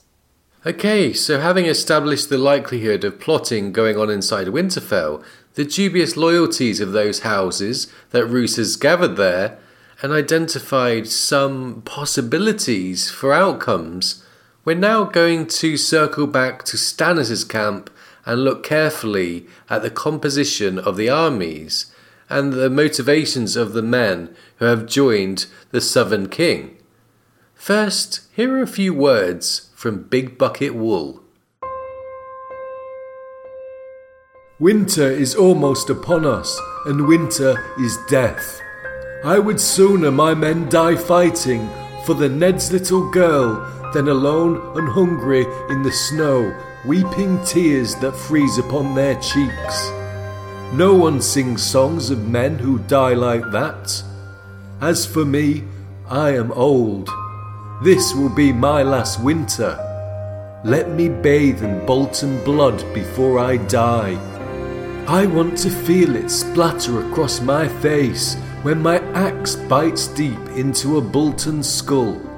I want to lick it off my lips and die with a taste of it on my tongue. So, words there from Hugo Wool, incidentally a kinsman of Theo Wool, who accompanied Ned to the Tower of Joy, who, unlike Barbary Dustin, doesn't appear to hold any grudges in the matter. In fact, his words there not only show his continued support of House Stark and the Ned, and his hatred of the Boltons, but they also touch once more upon that theme of old men sacrificing themselves in the face of a long winter, which we'll address once again in this segment. Okay, so Stannis Baratheon has cobbled together an army that is now around 5,000 strong, as we just mentioned. And as he told Jon in a letter sent from Deepwood Motte, it's composed of upwards of 4,000 clansmen, Flints, Norries, Walls and Liddles, fighters from Bear Island, men sworn to the Glovers, and, quote, survivors from the battle outside the gates of Winterfell, men once sworn to the Hornwoods, the Kerwins, and the Tallhearts. Yes, and they've managed to march through the Wolfswood to a crofter's village 3 days' march from Winterfell. And though it says the army is freezing and starving as they sit trapped in that village, the point is made several times that the southern men are taking the brunt of the hardship, while the northerners don't seem fazed by the weather at all. Hugo Wool laughs when one of Stannis' men calls this storm winter and tells him, "This is no winter. Up in the hills we say that autumn kisses you, but winter fucks you hard. This is only autumn's kiss." Yes, and besides being one of the more colourful commentators in Stannis' group, Wool is pretty important in making the case that the agenda of the clansmen who have joined Stannis is to rescue Arya and gain revenge upon the Boltons. Their principal objective is made more than clear in Asher's POV when it says, Roose Bolton could not be suffered to hold Winterfell, and the Ned's girl must be rescued from the clutches of his bastard. And Wool actually implies that the southern men are impeding their progress when he says, we should have had her and the castle both if you prancing southern jackanapes didn't piss your satin breeches at a little snow. Well, we also shouldn't forget that Stannis expected to be joined by Arnulf Karstark and Mors Umber, which would increase the size of the army and bring 2 of the larger houses into his camp. As Justin Massey reminded Asha Greyjoy, Roose Bolton is feared but little loved, and his friends the Freys, the North has not forgotten the Red Wedding. Every lord at Winterfell lost kinsmen there. Stannis need only bloody Bolton, and the Northmen will abandon him. And this perhaps highlights one of the curious factors in the composition of the forces within Winterfell under Roose Bolton and those without under Stannis. Remember in the last segment we outlined those within Winterfell as Dustins, Riswells, Stouts, men from the Hornwood and the Dreadfort, Freys, Manderleys, Locks, Umbers, Tallhearts, Kerwins and Flints. Yeah, and there's a surprising amount of overlap in Stannis' army. Tallhearts, Kerwins, Hornwoods, and Umbers, to be specific. And between the losses at the Red Wedding and those inflicted by Ramsay and the Hornwood and at the sack of Winterfell, these 4 families have as much reason to hate the Boltons as any, and as little to be loyal and fight against their own kin and neighbours. Jon Snow warned Stannis that Umber would never fight against Umber, and yet Stannis has accepted the service of Mors Umber and his Green Boys, whose brother Hother is within Winterfell with the Greybeards.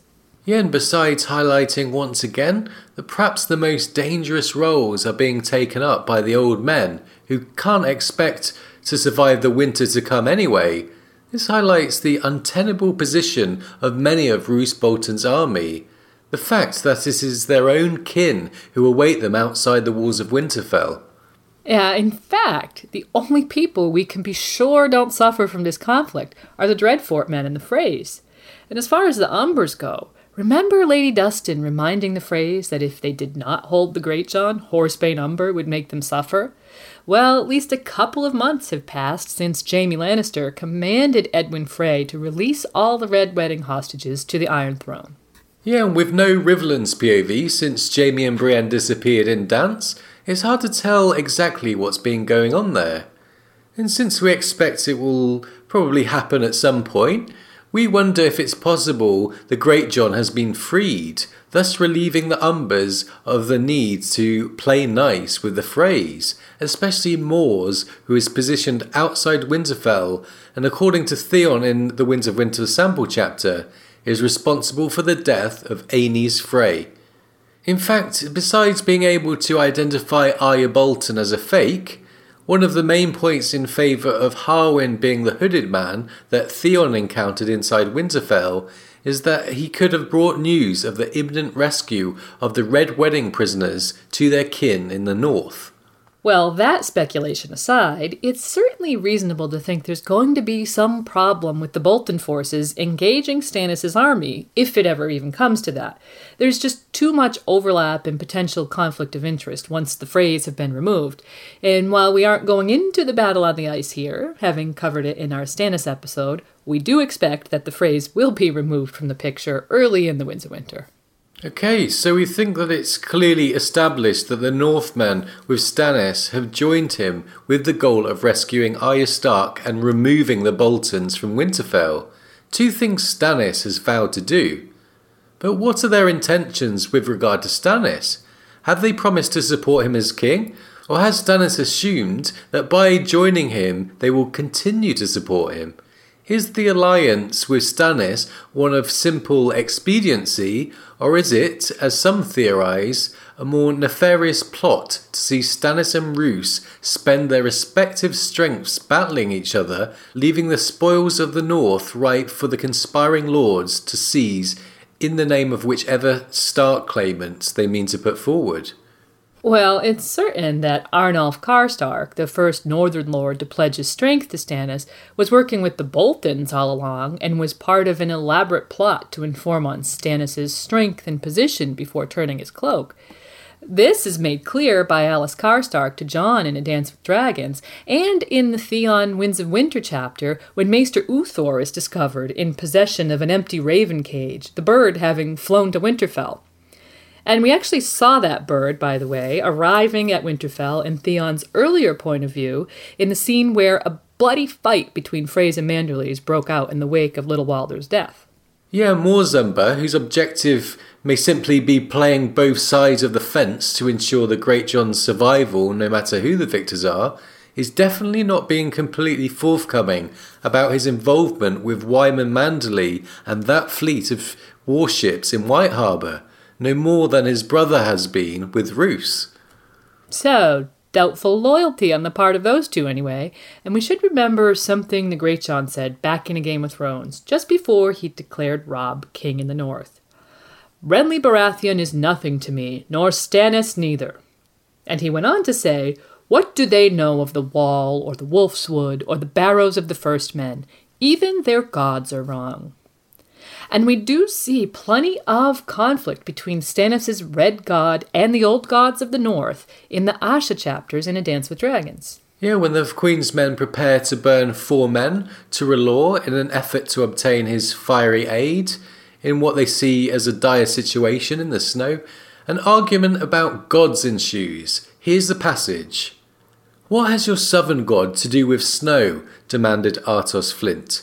His black beard was crusted with ice. This is the wrath of the old gods come upon us. It is them we should appease. Aye, said Big Bucket Wool. Red R'hllor means nothing here.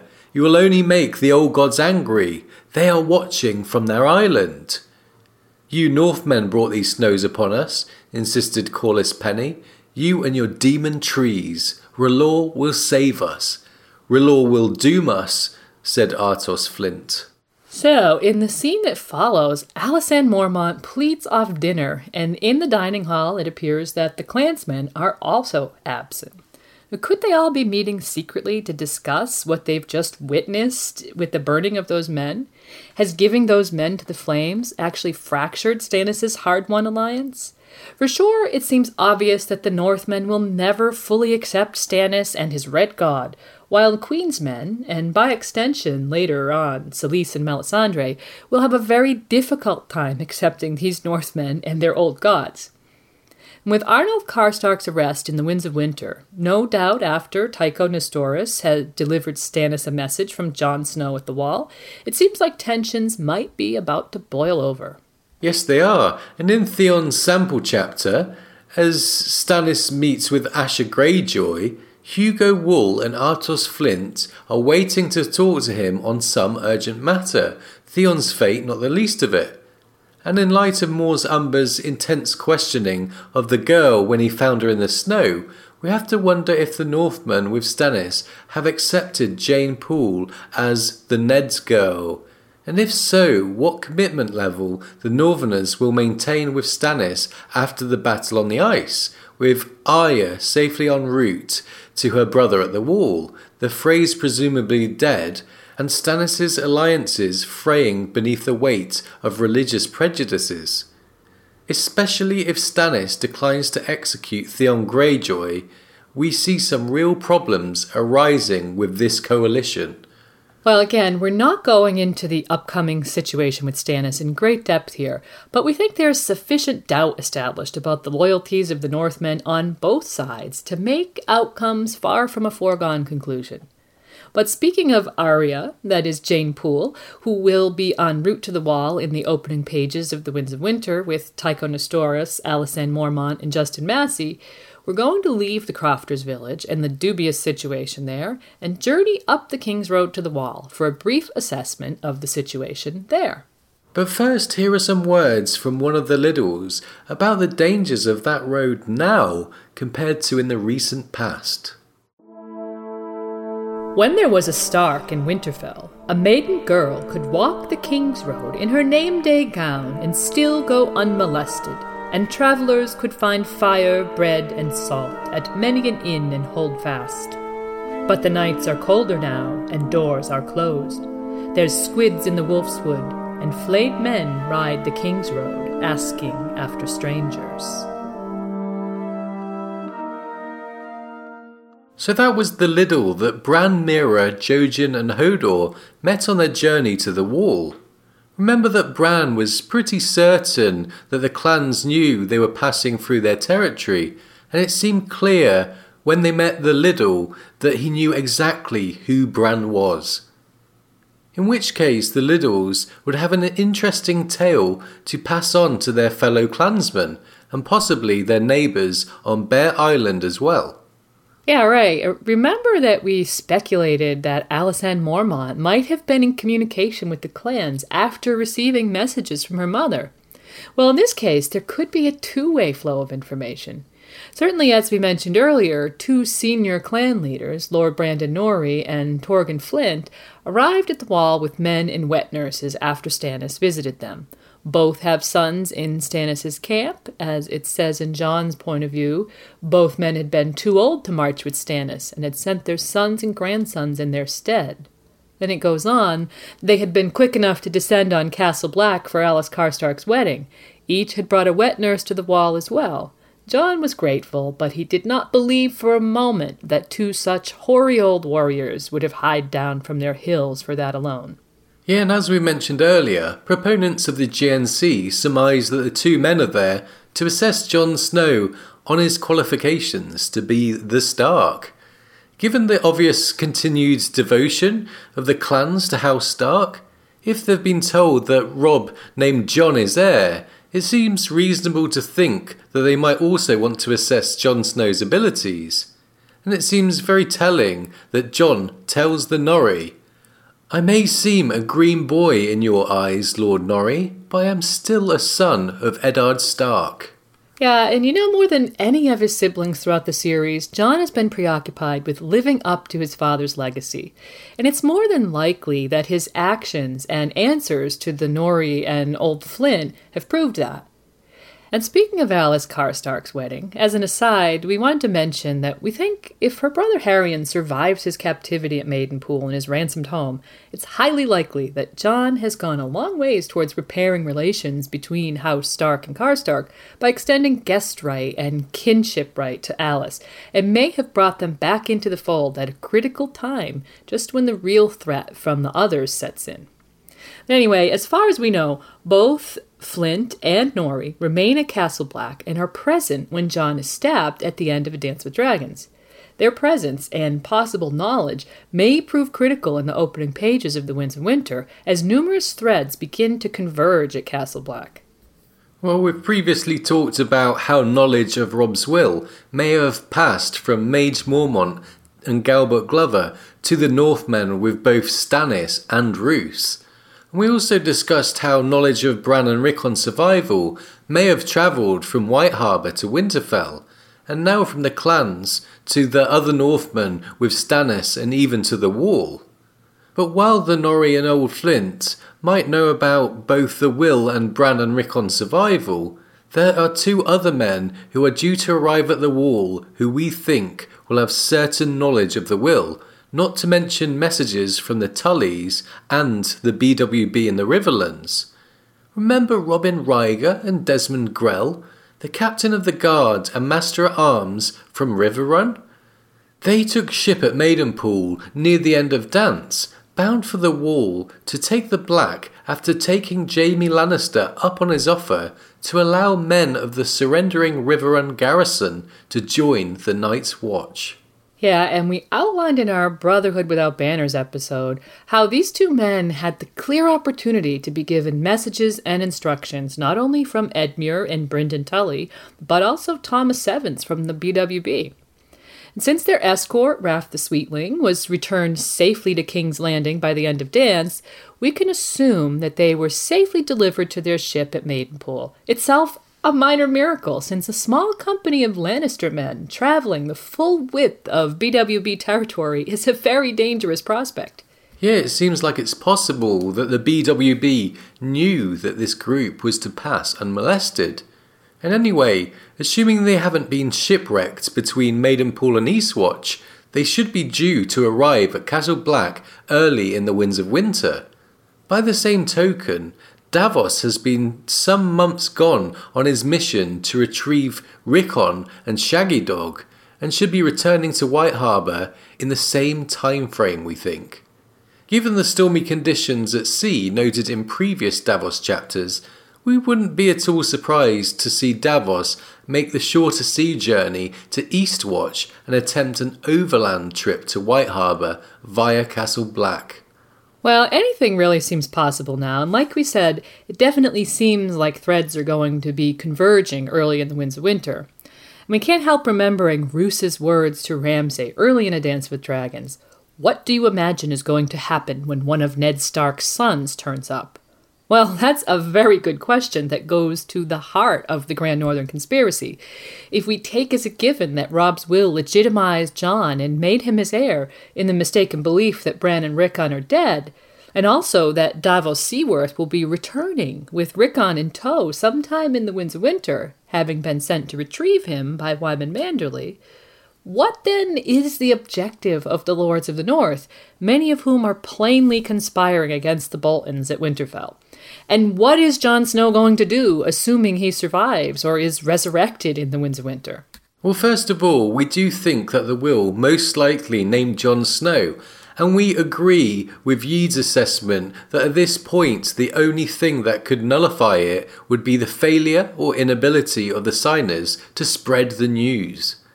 And since we've just spent a lot of time outlining how that could have happened, we definitely think it will be an issue of note early in the Winds of Winter.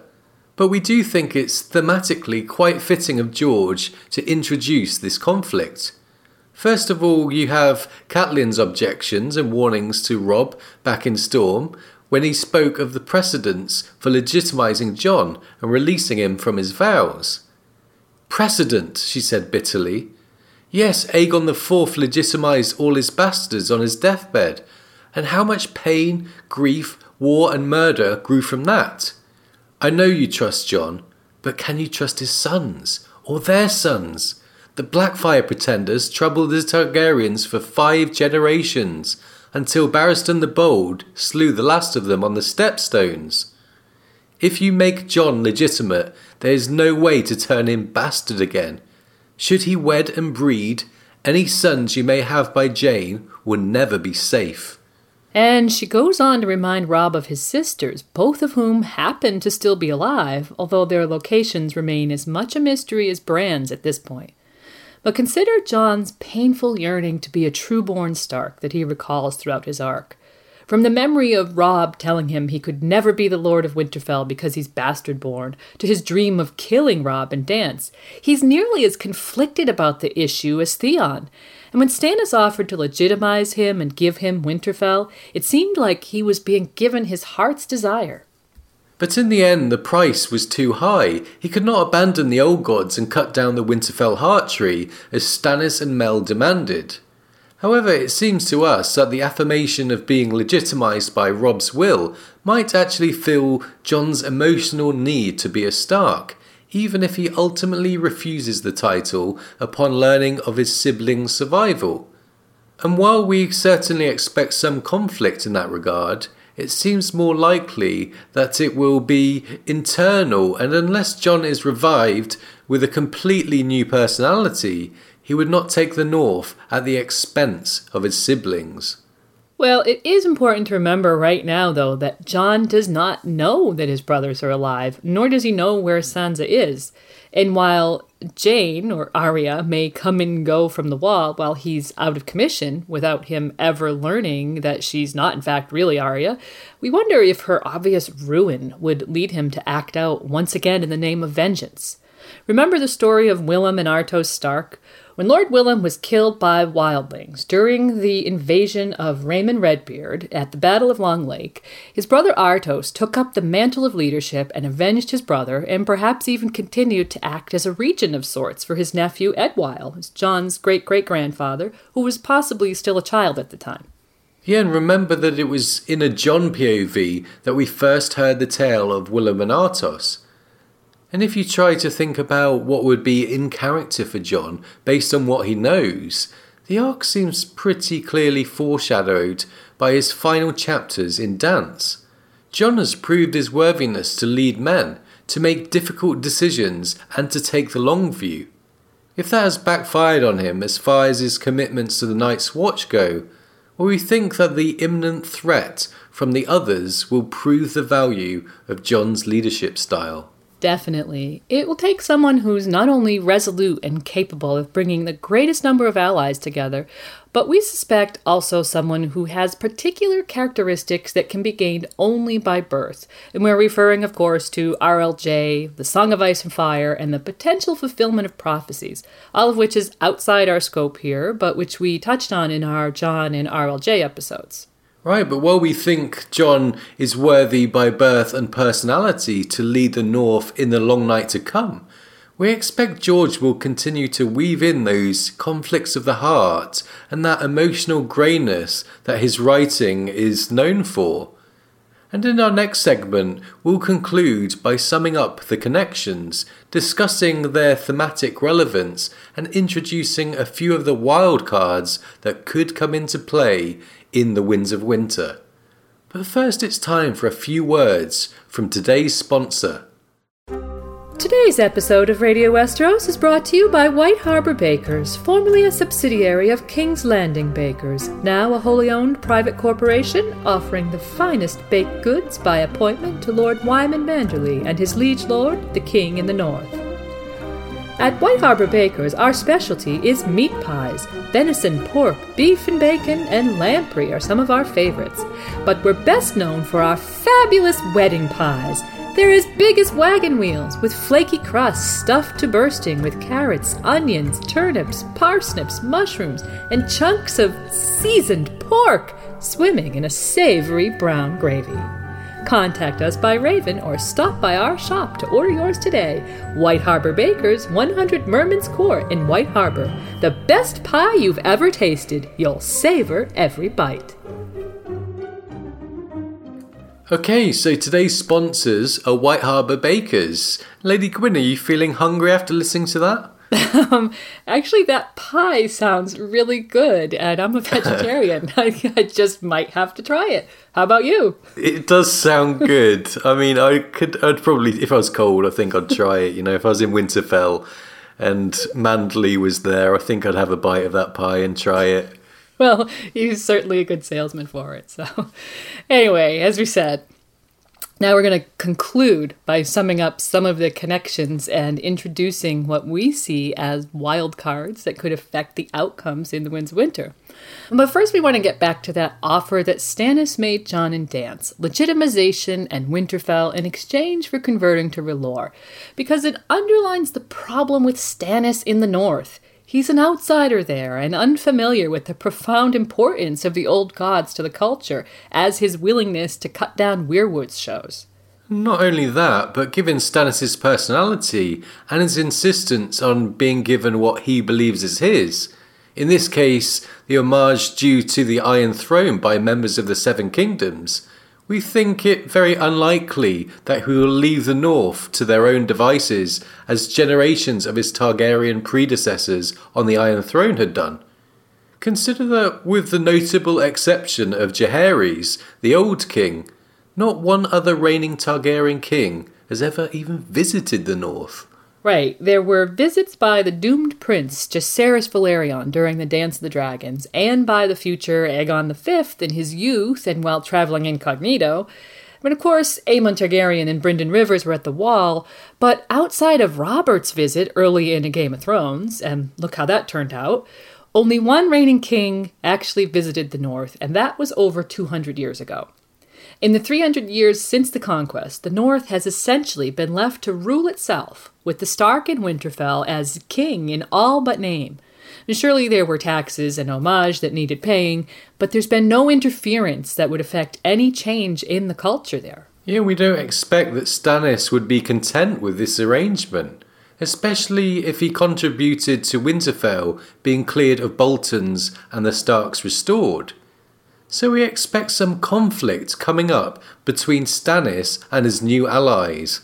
Whether it's the calculated using Stannis to fight the Boltons and basically exhaust each other's resources that some fans have suggested, which would leave the Northmen free to dispose of themselves and their kingdoms as they please, or whether it's a conflict that arises naturally because of personalities and cultural differences, really remains to be seen, though we do think the latter is more likely, more in keeping with the current progress of the arc. Yeah, but we definitely think the Wall is the place to be in the beginning of the Winds of Winter. And with only Melisandre, and perhaps briefly Asha or Davos as POVs, we expect that the mystery and uncertainty will continue. Because with only outsiders to relay the story, we expect that what's going on in the North will continue to be cloaked in secrecy, for a time at least. Yes, so we don't necessarily expect a speedy resolution in Winds, though we do think the need for a united North will become ever more pressing as winter sets in and with it the threat of an Others invasion. And no matter how satisfying the vengeance for the Starks might be, obviously the threat posed by the new Long Night is going to have a greater impact on the plot. Well, that's true, and consider how thematically significant it will be if, in the face of this threat, the North continues to be embroiled in squabbling over the spoils, as Roose Bolton put it, and possibly even a dynastic succession crisis. Obviously, the Starks and their supporters need to sort the more mundane issues out very quickly, and with numerous potential wildcards in play, that task may be more difficult than many GNC supporters hope. Yeah, let's look at a couple of those wildcards now.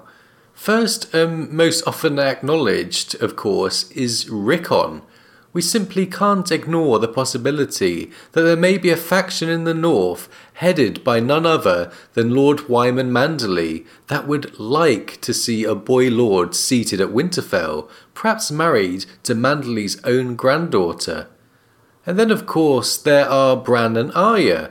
Both appear to be quite busy right now doing other things, but there remains a real possibility that Arya, at least, might return to Westeros one day, which would potentially upset any number of situations. And since it's probably obvious that when we said wildcard, we meant Stark children, the last, and as we see it, biggest wildcard is Sansa Stark in the Vale Army, the true Chekhov's army of the story. Over 20,000 troops just from the Lord's Declarant, that is, 5 of the biggest houses of the Vale, so with the potential to actually be a much larger army than that. And with connections noted between Starks and Aarons, Royces, Templetons, and Corbrays, communication between Burrells and Flints in A Dance with Dragons, and the Bolton-Red Fort connection, and Lord Protector Peter Baelish's stated goal of returning Sansa to Winterfell, we're certain the Vale is going to play a major role in the politics of the North going forward. Yeah, we really are, but we won't go into it any further here because we do have a Littlefinger episode coming up, and we will save a big chunk of that episode for making these kind of predictions. So let's leave our list of wildcards there and get back to a summary of the political situation in the north in the opening pages of Winds. Okay, so to review, knowledge of Robb's will may have passed from Mage Mormont to her daughters on Bear Island, and thence to the clans, as well as from Galbert Glover to his brother Robert, and thence to Wyman Manderley and the Northmen inside Winterfell. In addition, Galbert or Robert may have been in communication with Lady Sybil at Deepwood Motte, who could have passed information to the clansmen and Northmen with Stannis.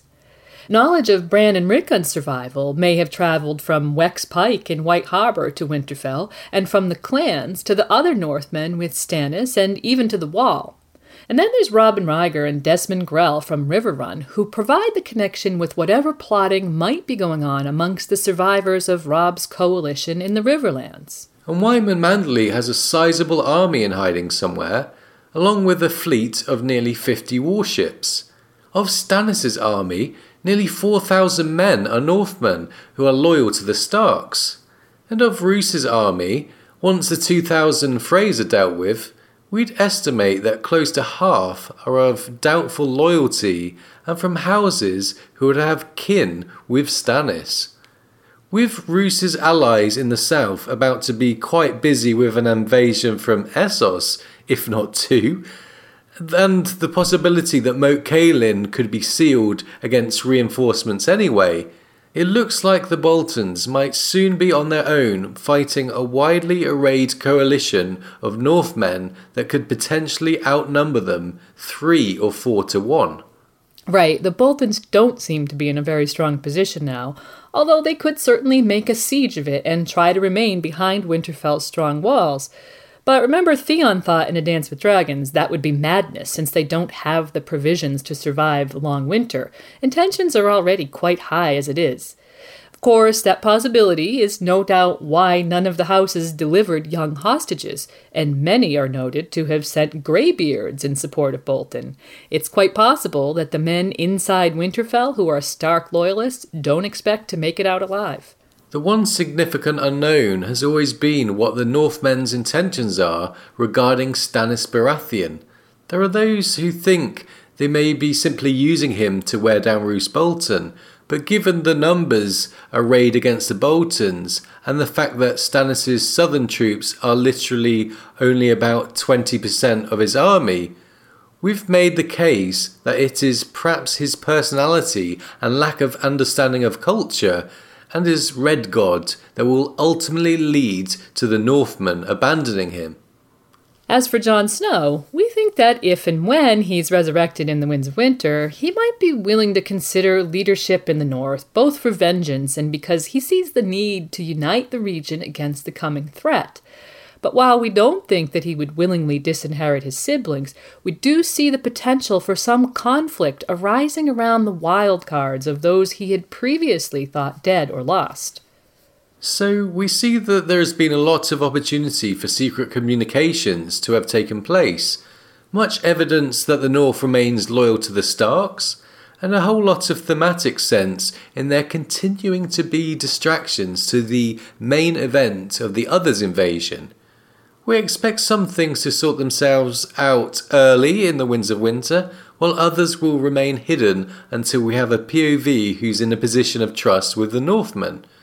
All in all, we'd assess the Grand Northern Conspiracy on the level of a resistance movement that is gaining in strength and organisation as the story progresses.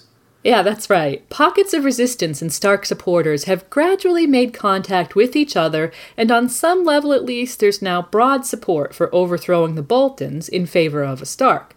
Just who that Stark will be might remain to be seen, but we don't think there's any doubt that the Boltons cannot and will not maintain control of the North, especially now that they've lost 2 of their major playing cards in Jane Poole and Theon Greyjoy. And with that, we'll wrap up today's episode with a quote from Theon's Winds of Winter sample chapter. Here's Theon Greyjoy reminding Stannis that the North does indeed remember. The North remembers the Red Wedding, Lady Hornwood's fingers, the sack of Winterfell, Deepwood Motte and Torrens Square. They remember all of it.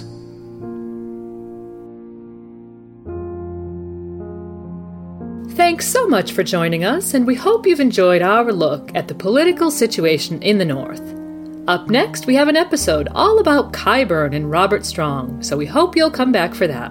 And now, as always, it's time to give credit where credit is due. Thanks so much to George R.R. Martin for giving us the old gods in the North, to Yeed for acting as a consultant, and to all the fans who've contributed to the GNC theory, and to Nine Inch Nails and Kevin MacLeod for allowing us to use elements of their music in our production. Visit RadioWesteros.com for quick access to all our podcasts. You can also donate and comment on our content there, or connect with us via Twitter, Facebook, Google+, or Tumblr. Thanks again for joining us. We'll see you next time with Qyburn. Bye for now. Hey, it's Paige DeSorbo from Giggly Squad. High quality fashion without the price tag. Say hello to Quince. I'm snagging high-end essentials like cozy cashmere sweaters, sleek leather jackets, fine jewelry, and so much more. With Quince being 50 to 80% less than similar brands. And they partner with factories that prioritize safe, ethical, and responsible manufacturing. I love that. Luxury quality within reach. Go to quince.com/style to get free shipping and 365-day returns on your next order. Quince.com/style. When you make decisions for your company, you look for the no-brainers. If you have a lot of mailing to do, Stamps.com is the ultimate no-brainer. Use the Stamps.com mobile app to mail everything you need to keep your business running with up to 89% off USPS and UPS. Make the same no-brainer decision as over 1 million other businesses with Stamps.com. Use code PROGRAM for a special offer. That's Stamps.com, code PROGRAM.